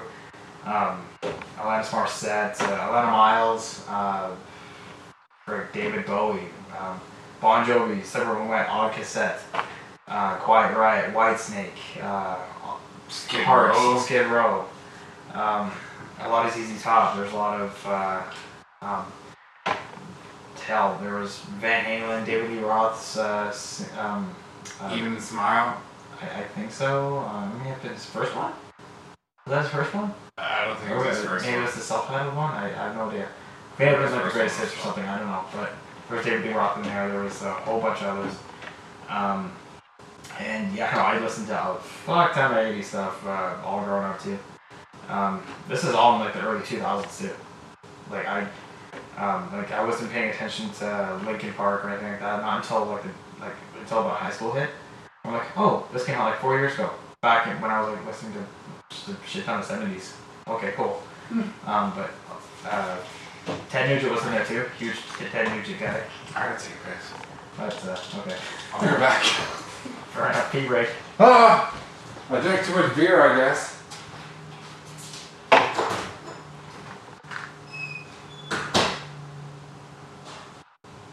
And then there was one.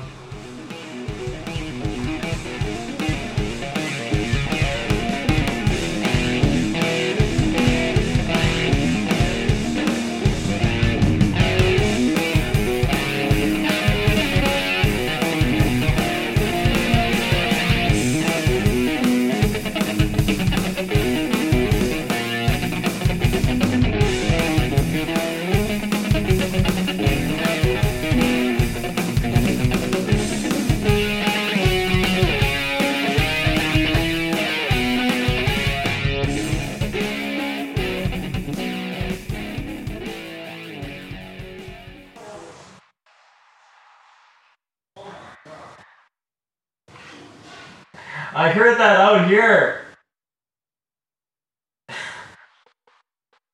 Fucking wife. Oh, Jesus.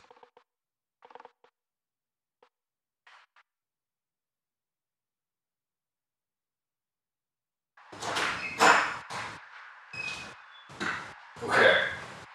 Did you wipe? Now that that's over with, I gotta ask, do you think you were born to play music? Well, both my mom played keyboards and bass and sang back in a few bands way back in the late 70s or the 80s. And she had one band called No Small Affair and one called what the hell was it? No Small Affair, and there was another one. What was the name of that song? It starts with an A. I think. Anyway, so she was in a couple of bands way back when, and Okay. one of them, actually, one of them was opening for Atlanta Miles in Toronto. I think. Actually, they may have been across Canada. I'm not too sure. It's a question for her. Atlanta Miles' big hit was Black Velvet, right? Black Velvet, she had a few ones called, there was Black Velvet, Love Is, Still Got This Thing For You, and I think a couple others. But as far as I know, she still plays, as far as I know. But anyway, so, yeah, no, Black Velvet was a huge thing for her, and she kind of toured on the back of that for a little bit. And I don't know which band it was. Vendetta. That was the other band. Okay. Vendetta. That's a cool name. Yeah, so she was a part of a couple of them. My dad was also a bass player. He's still a bass player. Still does the whole bar scene and whatnot as well. I don't know. He wasn't very, as far as I know, didn't really get much of anywhere. Neither of them really. I think my mom had a Shit Hospital record deal from what she told me, but she turned it down. I don't know why. But I don't know. Then I guess everything happens for a reason. But yeah, no, to this day she's still a huge inspiration. But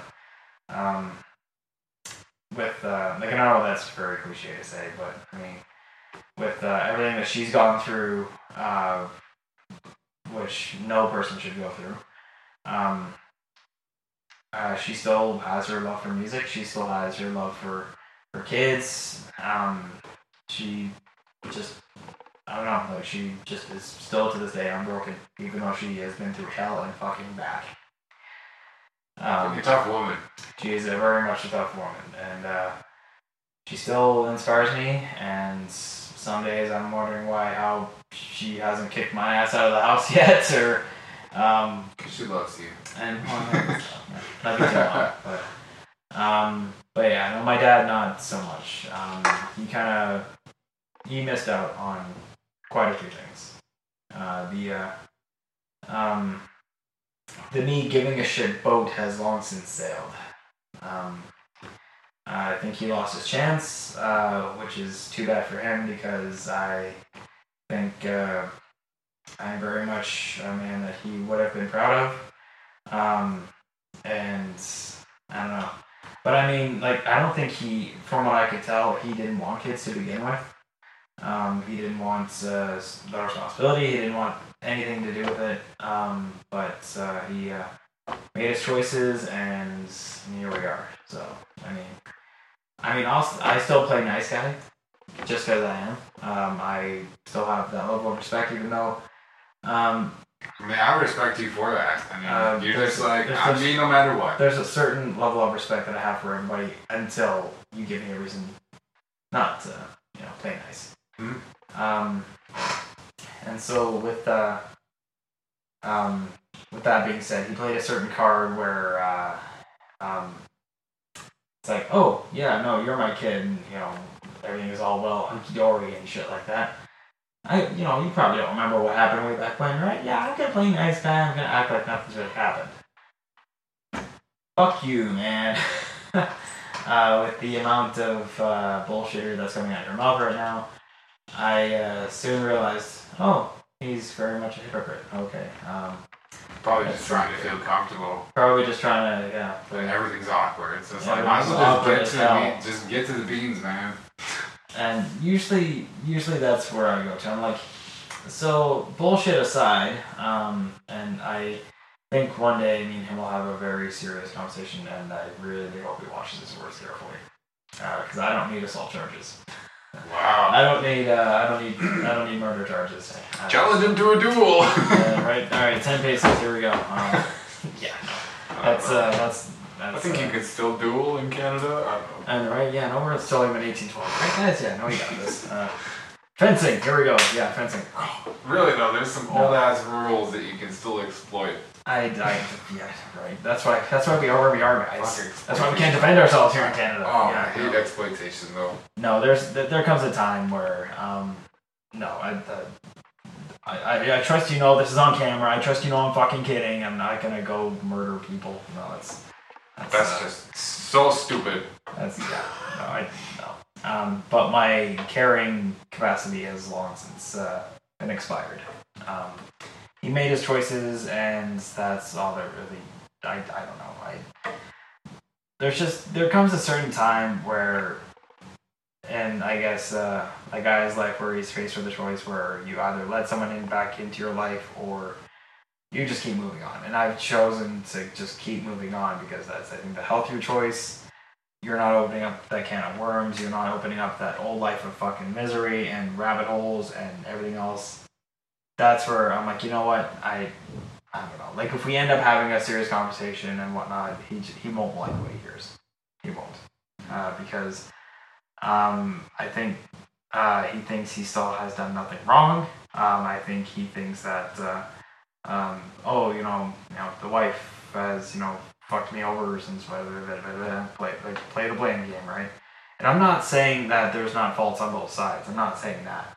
Because, you guys got divorced, so obviously both of you fucked up somewhere down the line, right?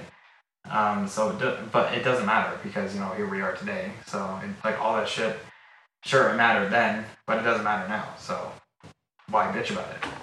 Here we are now. What are we going to do to fix the in the now? Mm-hmm. Can't really fix the past, but you can fix in the now. So yeah, I think that admitting that he fucked up would be a big step to doing something to kind of help. But he has my number. I have his number. I've called him on multiple occasions. Has he called me? No. He just doesn't know what to say. But he probably does. Figure it out. I'm sorry. I fucked up. Either I think I was a terrible. Something I want to do better. Fuck. Here's man, a gesture. I'm still alive. You're still alive. Are we gonna do this or not? Fuck. It's up to you, pal. I'm still trying to forgive myself for this. Yes. No. He thinks he's done nothing wrong. And he's very much a hypocrite. What happened was obviously super wrong. You don't throw your kids up and down the stairs. You don't slam fucking fingers on the doors. You don't just smack them around. You don't pin them up again. You don't pin their mom up to the fucking wall and choke her half to death. You don't make her go to work after a surgery, after a birth that has nearly killed her. Yeah, she nearly died in childbirth, by the way. Holy fuck. And he's And like, go to work. Exactly. That's exactly what he said. And there were certain things that were very intimate that kids should not have seen. There were certain things where I was forgotten at bars. I was forgotten at fucking Walmart. Multiple DUIs later. Driven like pissed fucking drunk with kids in a truck that had no seatbelts. Yeah, so I mean, there were certain choices that he chose to make, and I mean, child services had a fucking field day with this. So yeah, no, there were certain things that just shouldn't have happened, but happened anyway. But like I said, moving on in the now. Logan, unfortunately, has had Logan's my little brother. Logan has had a certain similar experience, but there were certain things that I said to myself, actually, when he was born, I'm like, I'm actually going to do my damnedest to make sure what happened to me doesn't happen to this kid. And unfortunately, some things did happen, but it came to a stop sooner than later. Back when I was like 12, 13, I was dealing with dad number 2 that had pretty much the same fucking problems, but in country style. It's like, great, another one. Great choice in men, Mom. But I mean, then I wouldn't be here. So there's good that, you know, out of every tragedy, there should be something positive gained from it. I mean, Something, doesn't matter what it is, something positive that needs to come out of a certain tragedy. And I know that's probably really, really hard to find, but at least then it makes the problem easier to deal with. Like, and this goes for almost every problem. Like, I mean, knowing that you've been through something tragic, gives you the strength Twice. to think twice. That you But, know you've been through some fucking terrible shit, so you're looking at the rest of life like, you know what? The I world, think I can handle this. the world is not that bad. As long as it's not as It's a bad bit as what flux. it used to be, I'm gonna be okay. Yeah, so like, You know, and this then world you've over got some here. kind of like learning and wisdom, and you can say to your little brother, like, watch out for this stuff, and you know what I mean? Exactly, and so far he's a great fucking kid. He's super smart, loves cars inside and out. Like, fuck, if I need an oil change, I'll go to my little brother for Christ's sakes. Like, That's pretty cool. right? And so, but anyway, so like, there's just certain things that I think a lot of folks need to realize that, like, despite whether it's domestic violence, despite whether it's some kind of abusive relationship, whether it be a boyfriend, a husband, doesn't matter. Even siblings, like domestic violence exists in siblings too. Brother against sister, brother against brother, sister against sister, mom against daughter. Like, you know, there's certain, like it's in every There's format. definitely some shit that goes down in like There's- within your yeah. family and stuff, depending on who's like, fuck, shit that happened in my And family. shit but happens, but I mean, I'm just me, so I'm good. They fight and stuff, and I'm just like, hey, can we just like exactly. eat And some spaghetti? people have a harder time fighting themselves than they do other people. And I mean, this can also be related to yourself too. Like, you know, like, oh my god, I hate myself for this and this and this and this. But what's at least one positive little thing that, like, oh, I'm actually, you know, I'm all right at this or whatever. Find something, like either a talent, either like something that just makes you feel good. Like if the situation. I mean, you can even just notice something positive about something else and like give them a compliment. And just exactly. being kind, And guess like, what? You That get might- something from that. And Sure. exactly, that might make you feel even better about something else. And like, you know, if it feels good, do it. Then you know you're a good person. You're like, just because there was a really bad person in my life doesn't mean I have to be a bad person. I can Exactly, still be a like, good and- person. And that feels good. unfortunately, Feels good to be a good person. yeah. And unfortunately, a lot of the best fucking people out there today have been through the fucking worst that life can give. Like, just the absolute worst that life can offer. Whether that be, like, just the worst home life or whatever else. Like, you know, like, there were times even in school where I didn't, like, I would rather be at school than at home. And, like, even, like, there were certain times where the officer was actually afraid to send me on the school bus to go back home. she's like, I don't know about this, but all right, but thanks to Constable Monroe was her name. Like she was just an absolute just godsend. But like that was kind of the start of like dealing with that problem. But back to my little brother, actually, like there were certain things that I couldn't really help control, but I could help end it. So like I didn't really know what to do about this, in this scenario and whatnot. But I remember one little thing that she told me: keep calling 911. Just keep it. It doesn't even matter if you talk about tacos or fucking like whatever else, your favorite TV show. If you log that 911 call, that's logged. That's not going anywhere.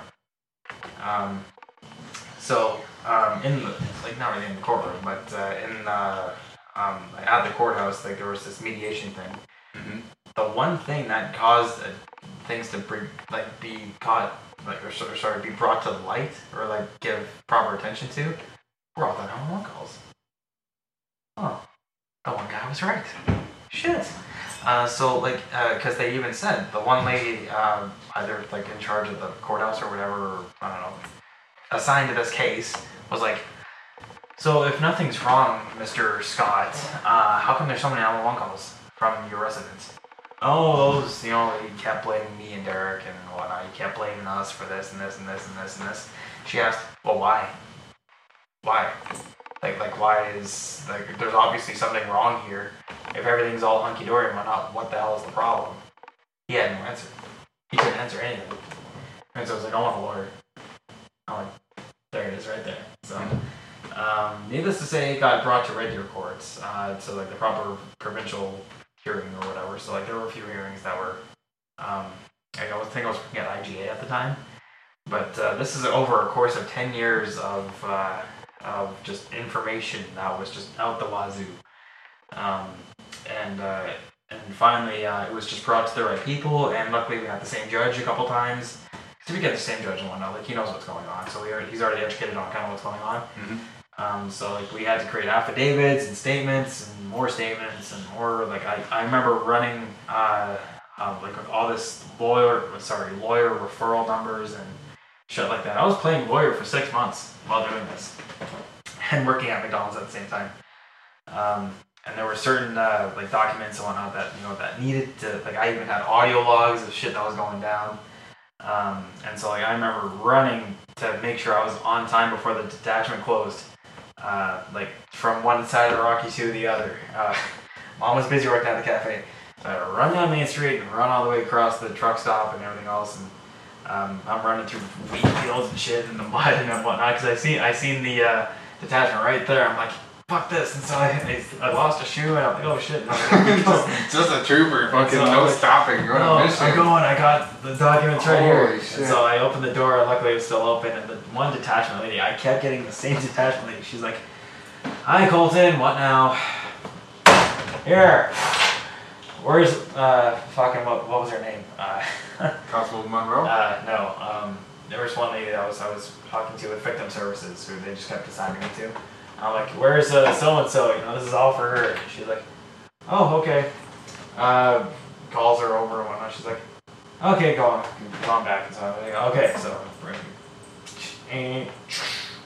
go in and finally, like that's kind of where it was kind of brought from Rocky to Red Deer, and that's finally where wheels got turning, and that's where I got to take a break because like the RCMP, it's a love-hate relationship. Like it's unless you're willing to do the legwork of bullshit, it's almost not worth it. But if you have to do a lot of paperwork. You have to be the detective for a while. Okay. Let's put it that way. So, like, unless you got solid proof, unless you got this and this and this and this, unless someone's shooting someone or someone's in the middle of stabbing somebody, there's not a fucking thing that they can do. There's not. And push comes to shove, like when a guy is beating on a fucking kid, unless they seen it, there's not a damn thing they can do. How sad is that? Well, it's gonna be an hour before you guys get here anyway, so I mean, might as well. It was kind of a gong show. Actually, they gave Derek more shit for uttering threats than Ken there beating on his kid. How fuck's that? That sucks. So, But yeah, no, it was an interesting time. Let's put it that way. But luckily for Logan, to put the story to a close here, luckily for Logan, it ended sooner than later. Instead of giving him a dad number 2 for 10 more years, that's just as bad. Yeah. So, but yeah, no, it luckily now that we've moved away from that and like we're here in town now, it's way the fuck better. Everyone's happier. He's going to way better schools, and actually he had a class that I'm actually jealous that I wish I had. It was called The History of Rock and Roll. Oh my god! And it was he was telling me about this. I'm like, so can I join at all? Like, Show me your homework. That is one. Yeah, exactly. That is one class I know for a fact I would fucking ace, 100%. And actually, like I remember taking a lot of classes that were like in psychology and sociology and things like that. And I remember globalization for whatever reason. I don't know what the hell that was about, but actually, like I'm a little more familiar with that now. But the history of rock and roll, man, like come on, like really. I'm glad they're teaching that in high school. Fine, like, well, this was elementary. I mean, all we had It was like an school option drop. class apparently. But like, Really? for me, the only option class was like one option, cooking. Not much of an option, but Honestly. thanks. But I can make amazing scrambled eggs though. Hell yeah. Like little bits of dill in there and everything else. Okay. Right on. But yeah, no, anyway, so no, I'm happy for him. Like he's way smarter than me when I was a kid, and I was a smart fucking kid too. And I think he's just as smart, if not smarter. So no, So no, good. that guy's gonna go places for sure. But anyway, so I don't know if we want to close this out here now or later, but I think we're probably at a full time. I think should probably wrap it up. We've kind of going on a couple hours here just complaining and. So listeners, check us out at LBG's on the 23rd. It's coming up right away. And yeah, keep tuning in to Intense Reality because we're working on some stuff. And who knows, there might be another band in this project.